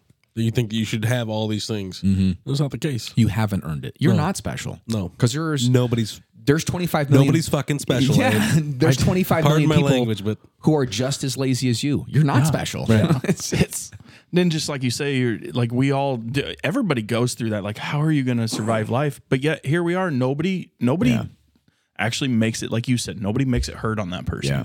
Like, that's why they're surviving, because everybody feels bad for them. Is like, I don't understand how you're going to survive. Well, we're the ones making them survive. But if things, whether you want to say it's a recession or things crash or there's a dropout, it's coming. Those people are going to hurt. The people that are going to be held on to are the ones that are, again, the grinders, the ones that are putting in, and the people, again, that separation is going to be even greater then. If something really does happen, if we come to a point where things do crash, the people that we're talking about right now that aren't doing the things that they're supposed to be doing, there's not going to be a pandemic. There's going to be no relief. Mm-hmm. They're just going to be on the streets. I think you've seen some of those things, in places like California, as far as like homelessness. Until they clean it up for China. Yeah. Well, yeah. But I mean, and I agree with you. I wouldn't want that for anybody. No. But at the same time, I go, what led to that? Right. What led up to you being out on the street versus where you were what were you doing 6 months ago, much less what were you doing 5 years ago for yourself, for your life, for your family. Right. And I'm not saying those people deserve that. You deserve to be homeless. A lot of them don't want that at all, but a lot of them don't want to work. They're okay because now they're giving out drugs. Yeah. They're letting them stay wherever they want to stay. Yeah. And making them comfortable, giving them food, whatever. Yeah. They're just enabling. Yeah. It's crazy to me that that's what's going on over there. Yeah. So I don't know how long those things continue or how bad it has to get before enough people get fed up. When you get feces and needles in the street, San Francisco is nothing like it was when I used to go 10 years ago. And people here can't relate to that. They can't relate to it, but they hear it and they're like, "Oh, there's no way." Exactly. That's your first thought. Is there's no way it's like that. How could? Yeah. But we were just in Arizona. We went to soccer nationals. Our son plays at Northeast. Yep. And they made nationals. Got all of his talent from me. Just thinking about the Hall of Fame. But the number of homeless people we saw in the week that we were there, every corner, every stoplight. Yeah. We saw encampments, in some of the dry riverbeds. Full encampments, yeah. Full of 40 tents, 50 tents. And those were all, and we were just in Tucson. And we're going, Denver's like that, and it's cold in Denver. Yeah. And you're going, how many thousands of people are, and this is just one little town, spread out throughout America and especially through the South with warm weather. But how are those people ever going to get back to a normal life where they're not living on the street? I don't think it's ever going to be possible unless a full. But then if they go back to what they were doing, then why would we want to put money into that? Mm-hmm. Is my question. I know it sounds very not nice of me, but I think there's plenty of money out there for them to do the help, but they don't want the help. They'll go. There's all these interviews that they interview these people. Yeah. Like, do you want to go get help? And I mean, they're going to pay for my drugs. I'm here. The one guy, and I could have totally misread this. So he's on the corner, and we've seen him on this corner for a number of days in a row as we've been driving around town in Tucson. And the one time we're pulled up, he's got his little sign that says, whatever, need money for food and et cetera. And he looks pretty rough, but you never know what's legit and what's not legit. Well, one truck pulls up in front of us and hands him a bottle of water. It was 85 that day. Hands him a bottle of water. He takes the bottle of water and he's like, did like an eye roll. Oh my gosh. Like, I mean, and he looked like he needed the 50th bottle of water I've got. Right, like, how dare you? Where's my $50 bill? Right, but it was just, and I go, I don't know, okay, maybe I misread that, but it looked like, and again, you don't know what's legit and not. So you had a very hard decision to make this year. You left something you've been doing a very long time in the radio. Was it this year, right? Yeah, this was I started in March. That's what I thought. So it was 'cause you and I talked about it on Valentine's Day, the same time we talked about I was going to maybe do this, and it took me until the end of the year. Yeah, and, you're still slower. I'm sorry, I'm a little slow. To go into something that's totally new, walk us through something. I know you had if you talked to me about it before you did it, then you must have had 1,000 conversations. I don't know that I had 1,000 conversations. Obviously, my wife and I wouldn't say I was thinking about it for a year, but I would say maybe 6 months before I actually made the decision is when I kind of started thinking about some things and what was going on. And in some ways, I felt like I had plateaued. And I mean this with all humbleness. Yeah. But I was an expert. Hey, man. I mean, Hall of Fame. We just said during our break, I'm like, you're too good at this. We can't have you back on. Again, there were so many other people that were a part of my success and that helped me be successful. But after 25 years of doing things, I didn't feel like there was a lot left for me to achieve if I stayed where I was. Right. I felt like I had plateaued. And I still could have done the show and continued on, but I felt like I'm not being challenged anymore. And I wasn't bored, and I still have plenty of creativity, but I think I'm ready to finally make a transition. I always thought my transition would be within broadcasting. I told you I wanted to do more marketing, advertising, promoting, because I've done more and more of that during my time in media. Especially being the MC with the district the district event center with the comedians. Yeah, right? and those two kind of fit together as far as working in media, having your own radio show, and then being able to promote that and promote other things, promote the advertisers and sponsors of my radio show and the other events that we would be involved with as a radio station. So I always wanted to do more of that. Always enjoyed the get attention, get noticed if you're going to promote your event or whatever it is that you're doing your business. You got to. So I always enjoyed that process and the creativity that was involved with that, and always knew I wanted to do more of that. I thought I would do that within media somehow at the radio stations or with some form of broadcasting. And then I'd had a relationship with Clayton Novotny at Motoplex because I'd done a number of their advertising, their ads, and they also sponsored the comedy show. So I kind of had a relationship there with him through that as well. And he had actually brought it up a couple times. And I said, what? He's like, yeah, would you ever consider working for Motoplex? And I blew him off like, hey, man, I appreciate it, but like, there's I'm a like, Hall of Fame radio guy right now. I don't know if you know who you're talking to. I got this one thing that I'm doing already. No. And it was just, when he first brought it up, like my head wasn't there at all. Like I was like, dude, what do you like? No, like, right. And then he brought it up again. And then I started like, what would that look like? So we started having some conversations because I go, man, that's going to be different. And so the more that we talked about it and the more that I kind of felt that I think my time's kind of winding down in radio. And I feel a little more content in the sense of I'm ready to let go. Like it was time. It was time to kind of, it almost felt perfect in a way when you went through it and you and I talked about it and then you went and did it. And I'm like, just very poetic. Yeah. And I don't have any resentment at all. Like, oh yeah, we can tell that for sure. Like I don't have bitterness or feel like I was kicked out or like and so many people unfortunately in radio that is their experience. Like hey, you're fired, you're done, you wait too long, you're gone. Yep. And so I feel again grateful for that I kind of got to make that decision on my own and went out on good terms, went out on a high note, and then was able to transition to something new, which in some ways has been more difficult to start off with because it was so different than what I'd done for 25 years. And I knew it was going to be a change and a transition. You're no longer the expert. No, and that was really hard, is going from being an expert into, I felt like I was the dumbest person at Motoplex. Like for real, like the first couple weeks to the first couple of months, I go, I don't know if this is going to work out.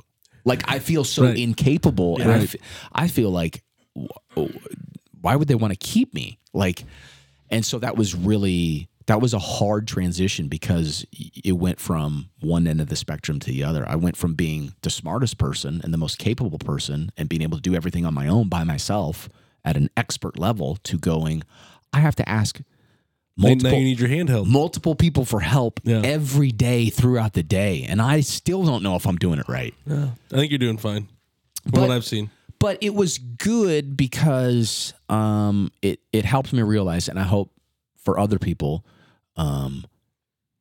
it's okay to be uncomfortable. And too many times we limit ourselves in life, whatever we're doing, by only doing what's comfortable. And for me, that was the big lesson that I got right away. Hey, it's okay to be uncomfortable. And sometimes in order to grow, you've got to be uncomfortable. And if you're not uncomfortable, you're probably not growing, whatever aspect of your life. I agree with you. The same thing happened with me when I took over the insurance business here.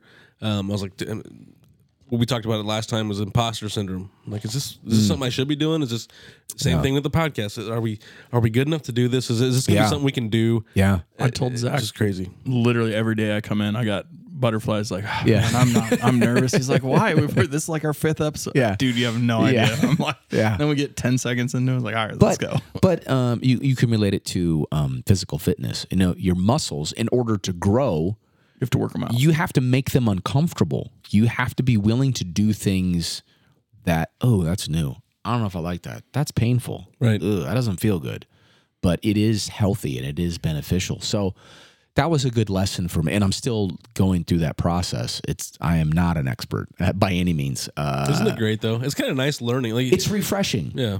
And it's been reinvigorating in some ways because it is a new challenge. And I knew it was going to be a new challenge, and that's what I wanted. When Clayton and I talked, I go, I want to be a part of that. Don't know if it'll be for 25 years, but I want to be a part of a new challenge, and I want to be a part of building something. And that was one thing I took away from my time in radio. I created something that didn't exist previously. Right. That show didn't exist previously. And that radio station, it was a brand new radio station. It wasn't a country station before. Right. They actually built that. So to be a part of something like that, and that's what enticed me about making the switch to Motoplex here in Norfolk, is I want to be a part of something that doesn't exist. And I want to make it something, it'd be a part of that experience into boom. You have that entrepreneur's personality where you want to create, be the first in to create something and be a part of that creation.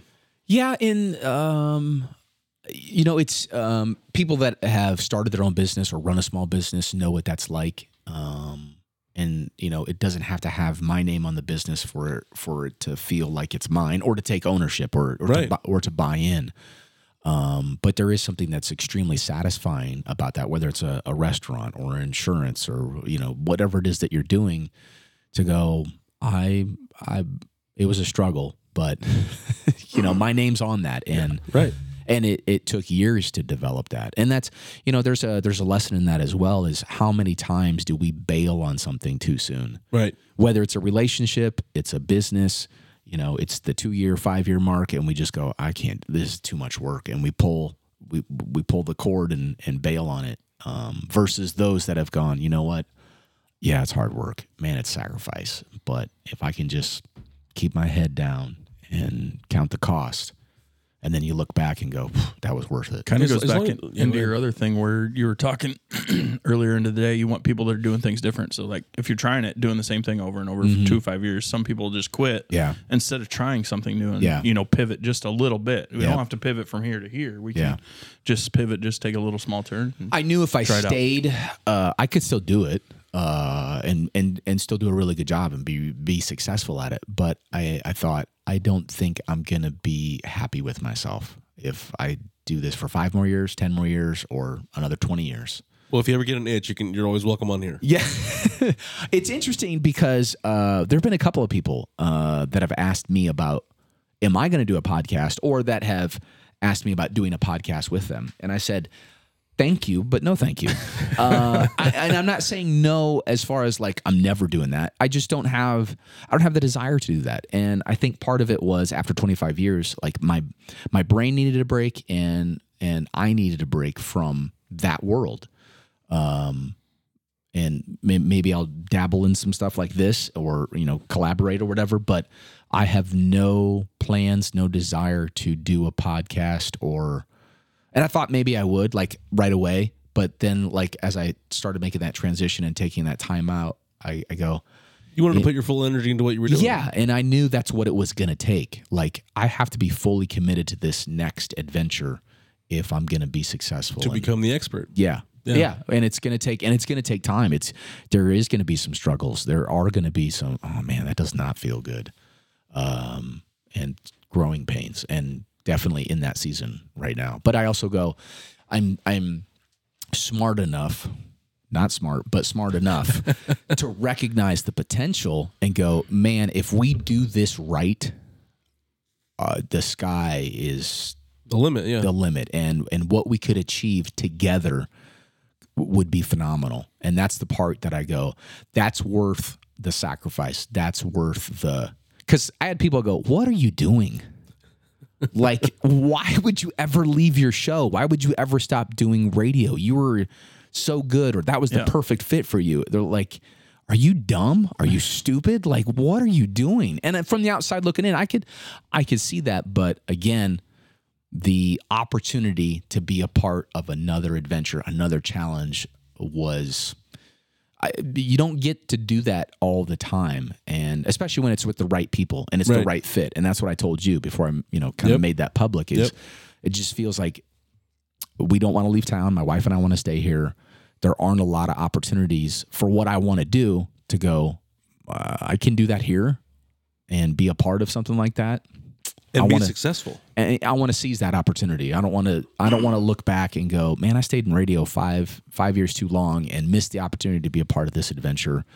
So I think there's that, just like so many other people have done. I think Andrew even said it, taking that step of going out on my own, doing my own thing, and taking a risk and betting on myself. That's what I'm doing. I'm betting on myself that...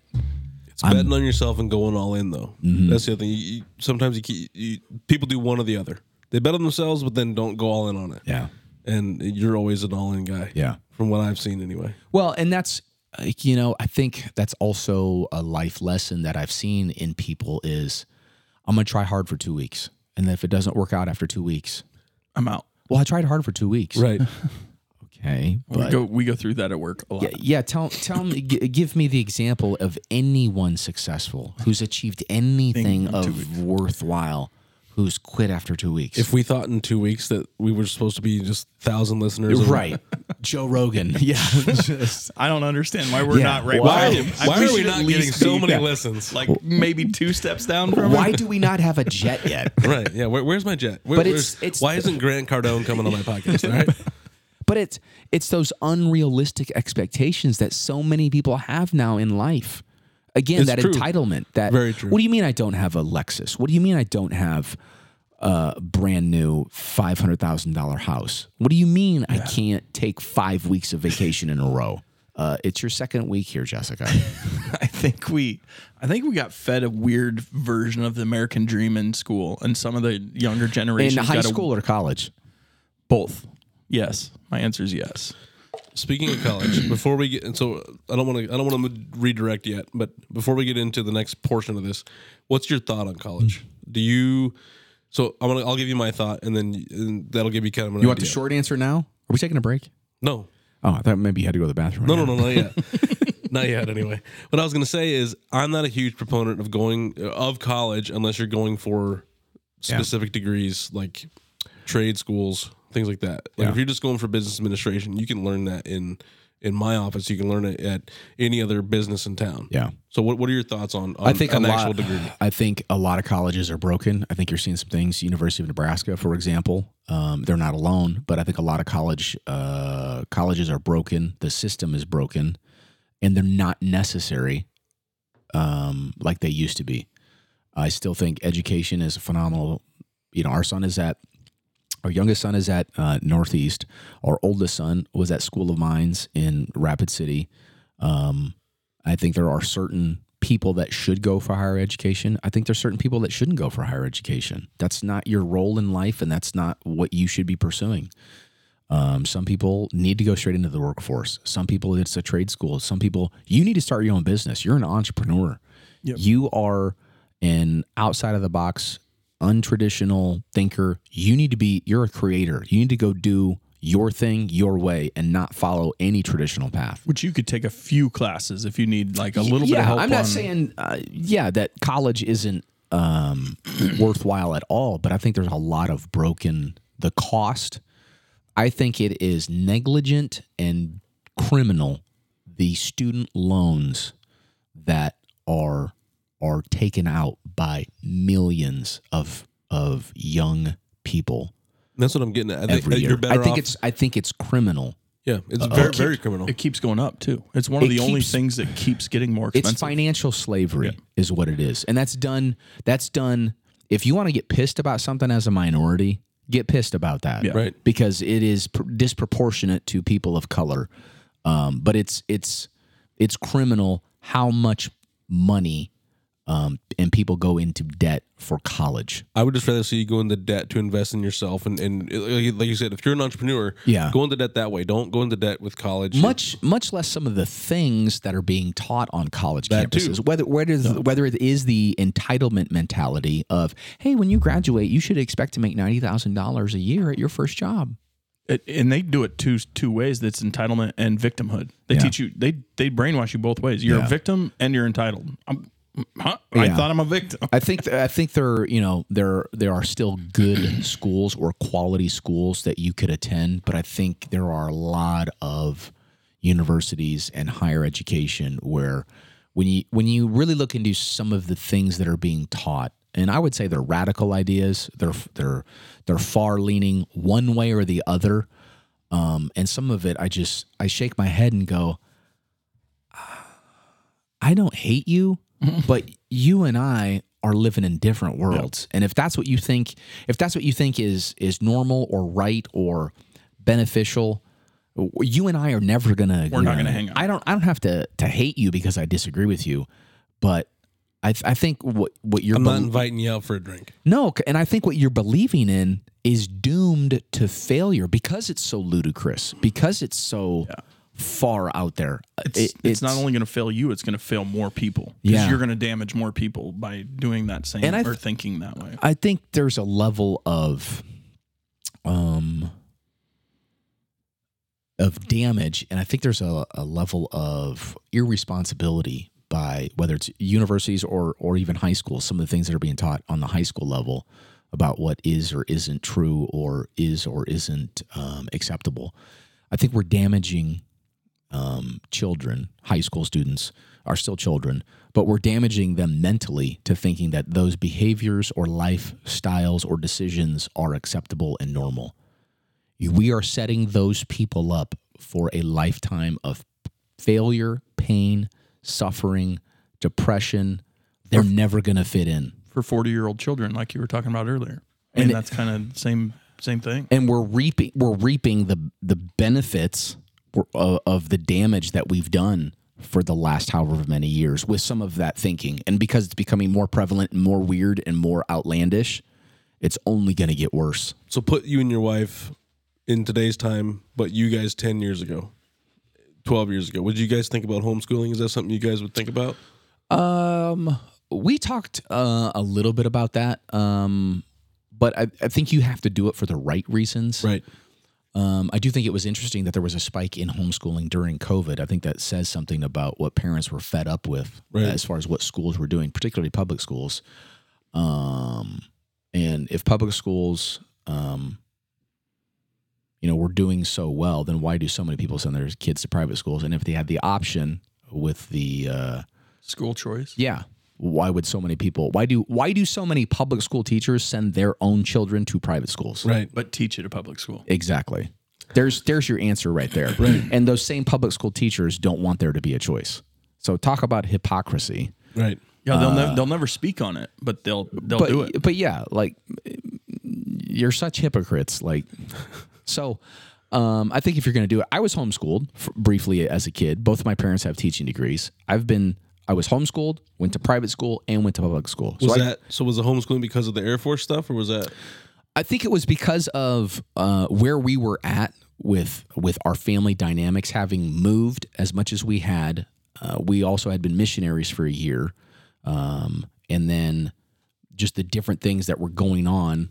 I was homeschooled for a year, then went to public school, then homeschooled for a year. In between, on the outside of that, going to private school. So like I got all those experiences in a matter of like 5 years, like all three different settings of school. And there's good and bad to all three of them. Right. There's benefits and there's, downsides to all three of them. So your whole family went on a missionary? Yeah, our whole family. So where'd you guys go? We spent a year in Guam. So that's in the Marianas Islands, South Pacific, south of Japan. Like at what age? Yeah, I was first grade when that happened. Wow, just right in the voluntold age, right there. Yeah, You're voluntold. Yeah. And I remember so much of it, even though I was that young, because it was so different. Yeah. Like it was tropical in many ways, but it was not a paradise in many ways because it was so isolated. That would be that's a massive learning experience at first grade, just to get your eyes open to something like that. Yeah. So you've experienced a lot in your. How old did you say you were? 40? 45. 45. Crusty 45. That is crazy. You there's a lot of things. I thought I knew you pretty well. Do I feel like an old man now? Do I feel no, like not an old man. You're not old at all. It's just I didn't realize very experienced. I didn't realize some of this. You brought up a lot of things I didn't realize about you. Yeah. Which is great. It's awesome. We also had foster kids growing up. I knew that. And you would talk to me about that. Most of our foster kids were of other ethnicities. Yeah, they were not white kids. They were Hispanic. They were mixed. They were Native American, which added a whole nother element to that experience. Right. So you got to experience that early. Yeah. And that was something, my parents, with their Air Force background, both my mom and dad are from large Catholic families, and grew up in, I would say, predominantly white areas. But their Air Force experience introduced them to people from all over the world. Yeah. And something that was always created in our household is we had people from all nationalities all the time over at our house, speaking different languages, different backgrounds, different colors of skin, and so my parents were always welcoming of people who were different. Right. And that was a great lesson that was taught to me. And I didn't even think of it. It wasn't different to you. It was normal. But what it helped me develop was my mom said, I don't care who it is. You treat them with respect. You don't have to agree with them. You don't have to like them. But I don't care if they're a different color. I don't care if they have special needs, a disability. You treat everybody with respect. And my mom and dad were great and how they showed that. And so I've always felt like I could talk to anybody. I could interact with anybody. And even if I don't agree with you, I can still get along with you. I can still work with you, or, we can still have a respectful relationship. So, and I think that's something that unfortunately has been lost on a lot of people, is whether it's because we think different religiously, political affiliation, racially, whatever it is, sexual identity. And I hate those people, or I'm not talking to those people at all. I think a lot of that goes back to how you're raised as a kid. I grew up in the livestock world, ag business, but like everybody gets respect. And I'm really big on that. Like when I first meet you, I'm going to respect you. You have to lose respect. And that's the way I've always lived my life, is I'm going to respect you until you burn me or do whatever. And then you probably lose it at that point. And that's that was taught to me as a young child. Like you just, like you said, you treat everybody with dignity. Everybody is a human, whatever they have going on. And then you can go from there. And I think there needs to be a lot more of that in the world. Yeah. And it feels like we have lost quite a bit of that to a degree. We just instantly, as soon as we find out somebody's on the other side of that issue, we just condemn everything about them. Yep. I was lucky too. I got to, at a young age, go to Michael Jordan's basketball camp out in California. Cool. So I was introduced to kids from Compton, all different ethnicities, and got to have conversations. And getting introduced that early to something like that was great for me, because then I grew up, the same way. Yeah. Got to learn you respect the people for who they are, until they give you a reason not to. And that was a great experience to be able to just see all these. We had people. Yao Ming was there, so people got to. There was a lot of people from China there. There was a lot of people, all different ethnicities. It was great. It was an awesome time. Yeah, and I think too, when you can do that at an early age, that helps to alleviate some of those. The reason we're fearful a lot of times is because we don't know. Right.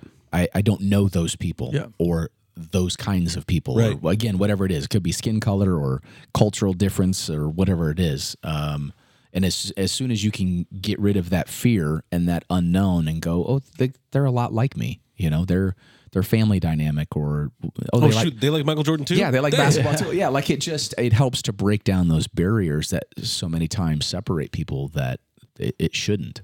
I think a lot more competition would be better too, as a young child, competing in whatever you're going to compete in. I mean, as a kid, I competed in sports. I competed in showing cattle. I competed in speech contests. I competed in resume building, sales contests, whatever you wanted to compete in. And it creates respect between people that you don't know. And I think competition builds camaraderie. And I feel like a lot of the competition has gone away, as like, oh, you win no matter what. With no participation trophies. The participation trophy. I think we've also made it that failure is a bad thing.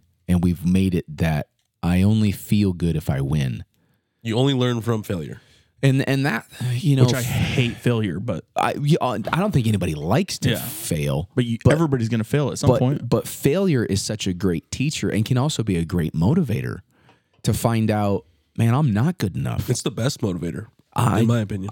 Not only am I not good enough, I'm not even close to being good enough. Whether it's athletics or academics or business, or, hey, your customer service is really shitty. Like, horrible. I mean, like, but now people don't care about hearing that their customer service isn't good. Sucks. They don't care. Yeah. But I think that, again, we've been taught or have learned we should only feel good. We should only feel successful. And if we ever feel bad about something, that thing that's making us feel bad is bad. Ignore it. Yeah. And you should never feel bad about yourself. Then we need to get our opioids and feel nothing. Yeah. Everybody's a Hall of Famer. Yeah. Everybody's a Hall of Famer. Yeah. No matter what. No, I think failure, and I look back and I failed at so many things because I was willing to try new things and experiment and be different and take chances. But those failures are what made me successful, because I then learned off of that failure, hey, that was a horrible idea. Here's what we need to do differently. Just like an inventor, Yeah. Thomas Edison or How many times you got to blow something up? Yeah, again, failure and failure and failure and failure and failure. But then finally you find what works and, the reward that there is then for that. Instead of just going, I failed and so I'm going to stop and we're going to try this again. Well, think about, so like WD-40, you guys know where WD-40 comes from? It's got fish oil, I know. Well, so where like why it's called WD-40? No. So WD-40 stands for water displacement formula number 40. It was the 40th try at them trying to get a water displacement deal. And now it's one of the most used lubricants of all time. It wasn't even invented for a lubricant, and that's what it is now. So, yeah, if they would have failed, if they would have quit after failure the first time, I'm never 39 times. Yeah, I'm never going to do it again. Yeah. It's crazy. It's insane. So just real quick on your two boys. They're both in college They now. are mine. I am the father. I am the I'll have father. to talk to your wife and make sure, but yeah. You are the father. Walk me through some of the process just for some of our young listeners, picking colleges, helping them. Were you involved in the process a lot, or money was a big part of it? Again, the financial aspects. There were a couple of schools. I'll take our younger son because soccer was going to be a major influence of where he went to school. But even some of the private schools that he had offers at with scholarship did not make financial sense.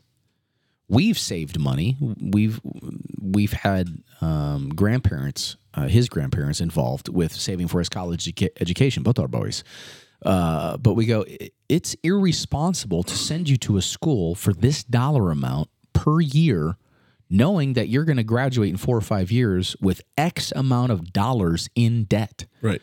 That, as a parent, I would be a fool to do that to my child. And again, I think it's criminal to do that. Very criminal. To set my kid up for that level of failure, because he's not going to pay that off for decades, most likely. And so, that was a big part of, okay, well, that eliminates that school. That eliminates, and what's the purpose? Why are you going to school? Our oldest son, early on, I would say 7th grade, maybe 8th grade, knew he wanted to go into engineering and knew School of Mines, Rapid City. That's where he was going to go. I mean, there were a couple other considerations and we made some visits, but as soon as we hit that campus, boom, over, done. He was very driven, motivated, and knew what he wanted to do. And the financial aspects were like, this makes sense with what you have available and what you're qualifying for and what's going to be out of pocket. This makes sense. So financially, that was a big part of it. What are you wanting to get out of the college experience? Both our boys are very different in their interests and skills and talents and what they're wanting to do, which is why for our younger son, it made more sense to go to a community college. He wasn't quite sure what he wanted to do career-wise. And so, hey, community college, knock out your gen eds, give yourself some time to explore some opportunities. And luckily they had a pretty good soccer program. Yeah. And the soccer aspect was a good fit as well. So I think it's, as a parent, what are you wanting your child to get out of the college experience? Is it sports? Is it academics? Is it a particular field? If it's nursing or, there obviously are some schools that are a better fit for certain fields. But is my child the type of individual who's going to be successful at school? I saw plenty of people in the 2 different schools that I was at that should not have been at college. It's just it just wasn't a good fit for them. Right. That was a mistake, and the money that was spent. Right. That's the thing. Yeah. And I go, even if you just went for a year, that's a hell of a lot of money to spend on to make some bad decisions. But it's good to let them think of some places, and then you kind of walk them through the process, right? You kind of help them. They gave you what they kind of wanted to do, and then you. Yeah, and we made college visits in different states, different sizes of schools. I like that. You didn't try to keep it in Nebraska. No, private and public, and again, considering the different aspects of, hey, if you went to this school, you're probably only coming home at semester break. Is that what you want to do? If you go to this school, you're living there. Yeah, this is the advantage of it's in a warmer climate. It's in, the different aspects of if you're playing a college sport, you're not working. So do you want to be in a smaller town? Do you want to be in a bigger town? Do you want to be at a university that's got 25,000 students? Do you want to be at a university that's got 4,000 students? Just those different things that you have to consider. And, some kids, they just freak out going to a large school. It's too much. I went from sensory overload. Yeah, I went from a town of 5,000 to now I'm at a school of 25,000. Right. And oh my God. So again, as a parent, I think you have a responsibility to set your kid up for success. Am I setting them up for success, or am I setting them up for failure by where I'm allowing them to go or telling them to go or assisting them to go somewhere? That's well put. I like that. I just like that it was more of a process with both of you. You guys kind of both came together, and with obviously with your wife too. And went and looked at places, and that's good. I like that. We're kind of getting to the end here, but finally we're gonna get a little political. With an election year coming up, how do you feel about where the state of the country is right now, and do you feel that we are being well represented at the federal and state levels? Oh, it's so messed up. And I have a hard time not being cynical. You can be as cynical as you want. I think we all are. Everybody's cynical. But I don't want to be. I love America. I think we are so fortunate to live as many problems as we have. I think we are so fortunate to live in the country that we live in, the freedoms that we still enjoy, even as bad as things maybe are in certain areas of our country or with our political system, or take your pick of inflation, gas prices, food prices, whatever. We are so fortunate compared to so many other places in the world. Having said that, though, I think our political system is about as broken as it could be, and maybe as ineffective as it could. I mean, it could always get worse. I don't want it to get worse, but it's hard. Disillusioned is another word that I think of, and I think a lot of people feel that way. Like, my vote doesn't matter anymore.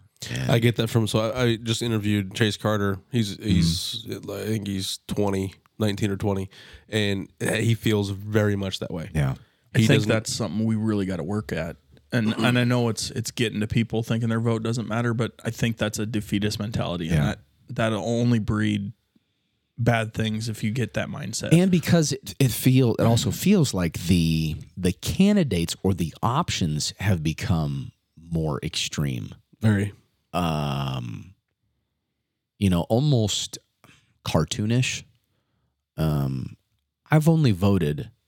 have voted in every presidential election since I've been 18. Okay, there hasn't been a presidential election I haven't voted in. Having said that, I haven't voted for a winning presidential candidate only one time in the last, I think, 6 times I voted in a presidential election. Really? Now, I'm a registered independent, okay? Right. But having said that, I think the candidates have gotten weirder. Yeah. Which is really, at the same time, you go, in a country of our size, how is this who it came down to? Right. There were things about President Trump that, for me, if I simplify things, the best thing about him is that he did not have a 40-year political history. Right. Okay. There are way too many candidates that have been in politics for 40 years. Way too long. Even in the Senate and the House, that just need to go. That just got to get rid of them. And so that was maybe the best thing about him. There are plenty of faults. Can't shut his mouth. Can't just. Yep. But there were also plenty of things about him in the sense of being a maverick. I'm going to do what I think is right and F everybody else. Right. So there was that figure, and then you've got President Biden now, who I never felt like. I think he's probably a nice guy, but I never felt like he's going to be a good president. Right. I always thought we had, like you talked about, we had 40 years of him. We've had 50 years of him in politics. We know what he was, and that's something that I have a real problem with. Anyone who has served in politics at any level for an extended period of time, I don't care what color they are, what letter they're representing, they need to be done. Yep. Because once you're in power, you don't want to let go of that power. And the more power you obtain, the longer you're in, the more power you get. And the harder it is to let go and to be objective and not influenced. The biggest problem with that, I'm a big proponent of term limits. I do find I'll play the devil's advocate sometimes on it, though, like the Rand Pauls and the Ron Pauls of the world, the ones that are going to fight all the time, but they are trying to disrupt the status quo. We can't get those people in if we're getting rid of the term limits, but maybe we don't have to have them if we do have term limits. Yeah, so I think there's too much of that career, lifelong politicians, which I think is really bad for our entire system. I think that's a horrible. If there's no chance of you getting fired because you're doing a bad job, then why would you ever care about the bad job that you're doing? Right. Much less the amount of wealth that is amassed. Public servants should not become millionaires. Or you're a public servant. Or billionaires. Or billionaires. And that's really not just sad, but disgusting, the amount of financial gain that without contributing anything to society. They've never been in the private sector. So I don't know how any of that gets fixed because I think it is so bad.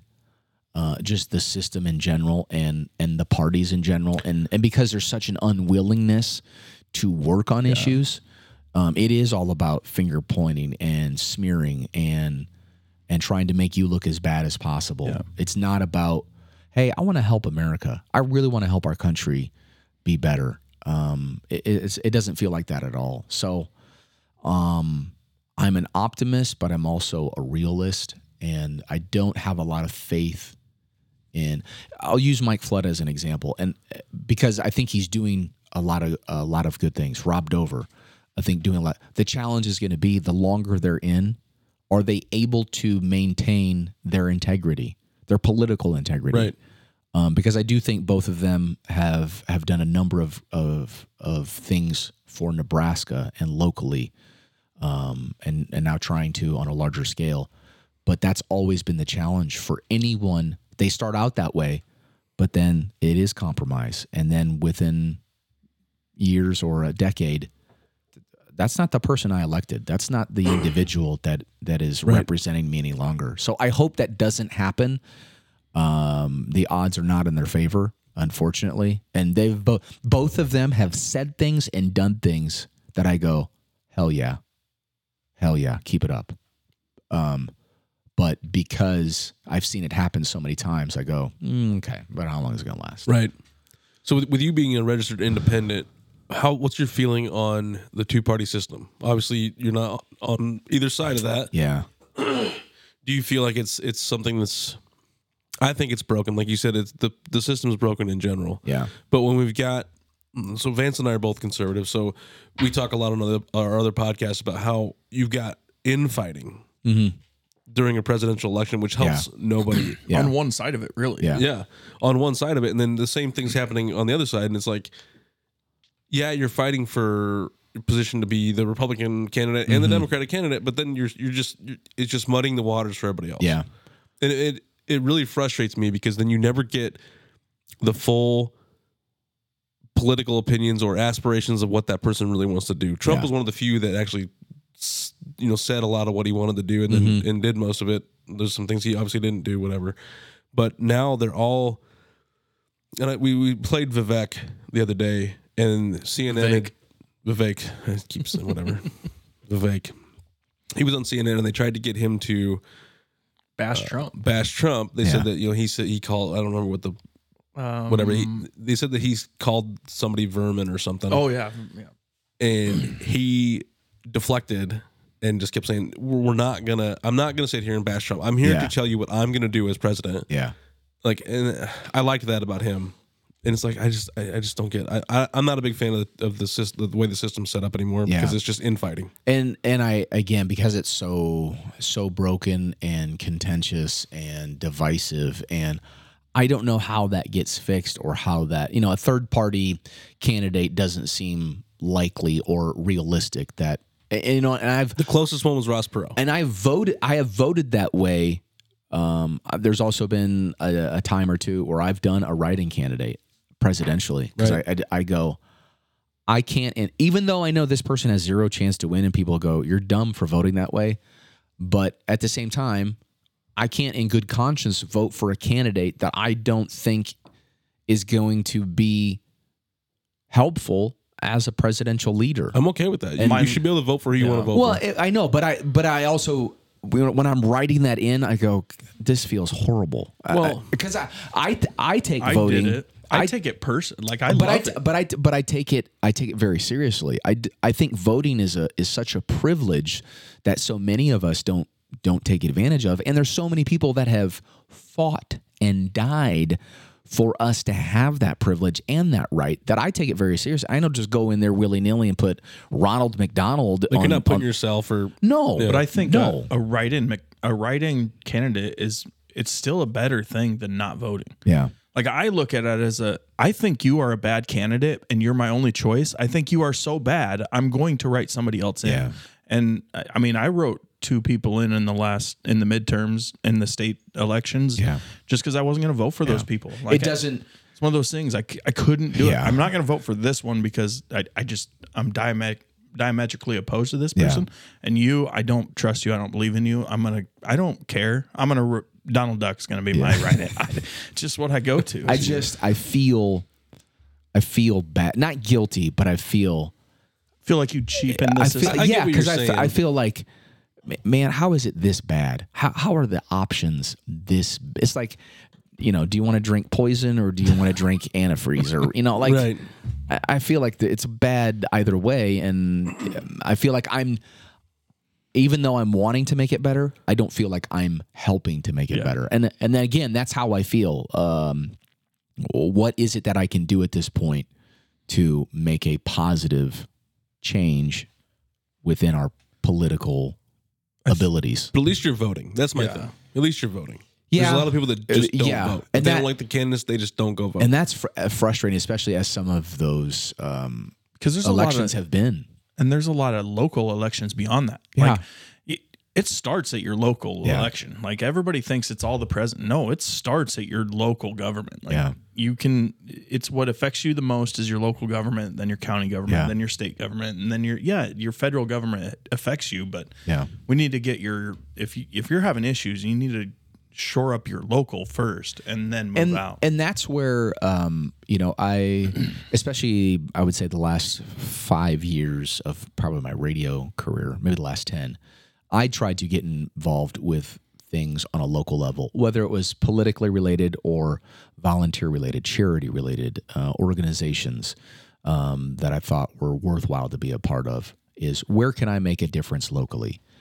Because I felt, and I still feel this way, I can't make as big of an impact nationally, but I can make an impact locally. Big impact. So how can I help serve? And if it's the school board, if it's the city council, if it's, again, a civic organization, let me put my energy and my effort there. Because there are so many of those organizations that need help. There aren't enough volunteers. There aren't enough people that are willing to do those things. And I can have a greater impact there and a greater influence and do something for the greater good with my time versus just fretting over, man, our country's a wreck and I hate the political system. I also didn't. Oh, go ahead. No, you can go ahead. I was going to say that I didn't like, not saying that Josh isn't doing a good job. That's not what I'm trying to say, but I didn't like that he was unopposed. Yeah. In the last election. Yeah. I thought that was, and I talked about this with Andrew. I'm like, it's nothing that Josh did. I just don't think there should ever be a. Yeah. I think he was disappointed too. He was very disappointed. Yeah. And it's like, that just. And for the people, so you bring up a good point because I brought this up as well. For all the people that hate him, where are you at? How come you're not running? Yeah, exactly. If he's such a horrible mayor and such a criminal and all these other things, these allegations that people will make, how come you're not running? Right. That's what I want to say. We have a big city. That's what I want to say to Jim McKenzie.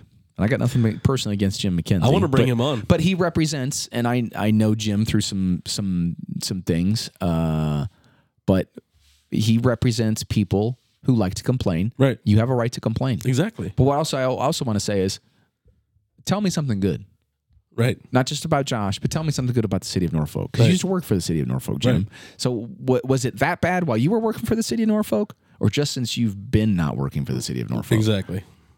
Exactly. So I'm all for both sides. It's just but again, but don't complain if you're not going to go run. Right, and that's I mean, complain if you want to, but I just didn't like that he was unopposed. What are you going to do to be a part of the solution? Right. We can all recognize the problems. Right. And again, whether it's city council, or the people that don't go to council meetings. Like if you have a voice and you feel you want to give a voice, go to the meetings. Yep. Serve on the school board. Right. If we can all recognize the problem and see that there's something that needs to be fixed, but there's also subcommittees. Yeah. But a lot of them are the same people because nobody wants to go do it. Yep. And somebody has to do it. Yep. So like when you bring up like there's civic, there's everything. I mean, there's lots of volunteer stuff.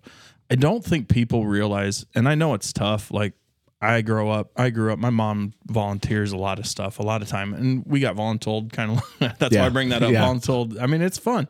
But I think people realize that, maybe you don't want to do it, but once you're done doing it, it actually feels really good. Yeah. Anytime you volunteer for anything, it's like I could be doing something better. Yeah. But by the end of it, you've actually contributed something. And I think people don't realize how good that makes you feel. Mm-hmm. Like it's like a dopamine hit, basically, that you are helping somebody you were providing something to somebody. I don't regret volunteering.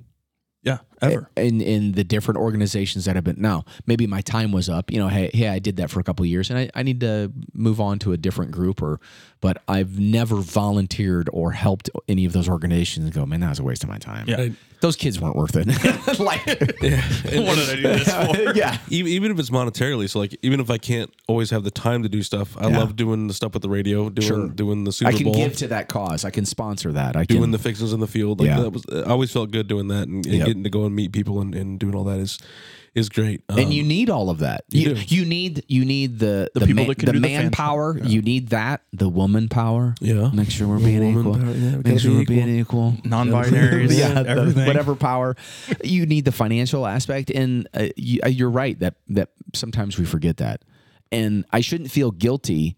You should feel guilty if you're doing nothing. Yeah. Right. That should bother you. Yeah.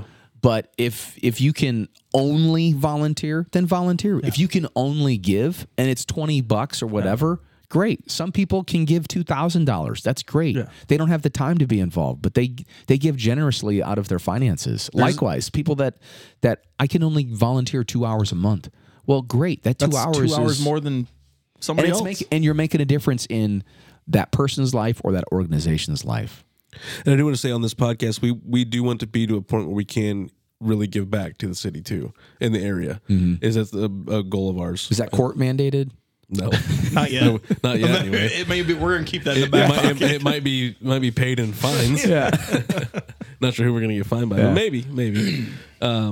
But no, I've enjoyed having you on today. Yeah, thanks, man. I'd love to have you again. I told you a time frame that we were trying to stick to before. We could probably talk for another hour. No, and I think that's gonna be the challenge just moving forward is just the content. Not maybe who you're having on, but what is it that you're talking about? What is it that they're sharing? And again, are people willing to open up? Are you willing to really give your thoughts, your heartfelt insight on some of that stuff? Well, what's funny about the prep for this one is I didn't know for sure if I was going to have enough content. Yeah. And I haven't had to do this yet on another podcast. So I don't know why there's that many questions. I don't know why. But the funny part was great about you is that yes, there was that many questions, but you hit them. You already hit them. You hit them. Like you hit so many of them before I could even get to them. Yeah, well, not all of them. No, I enjoyed it. So this was refreshing to do something because this is different than what I've done before, and so I was curious to see what you guys would do and how you do it. And I wish you guys all the best. I really do. I appreciate it,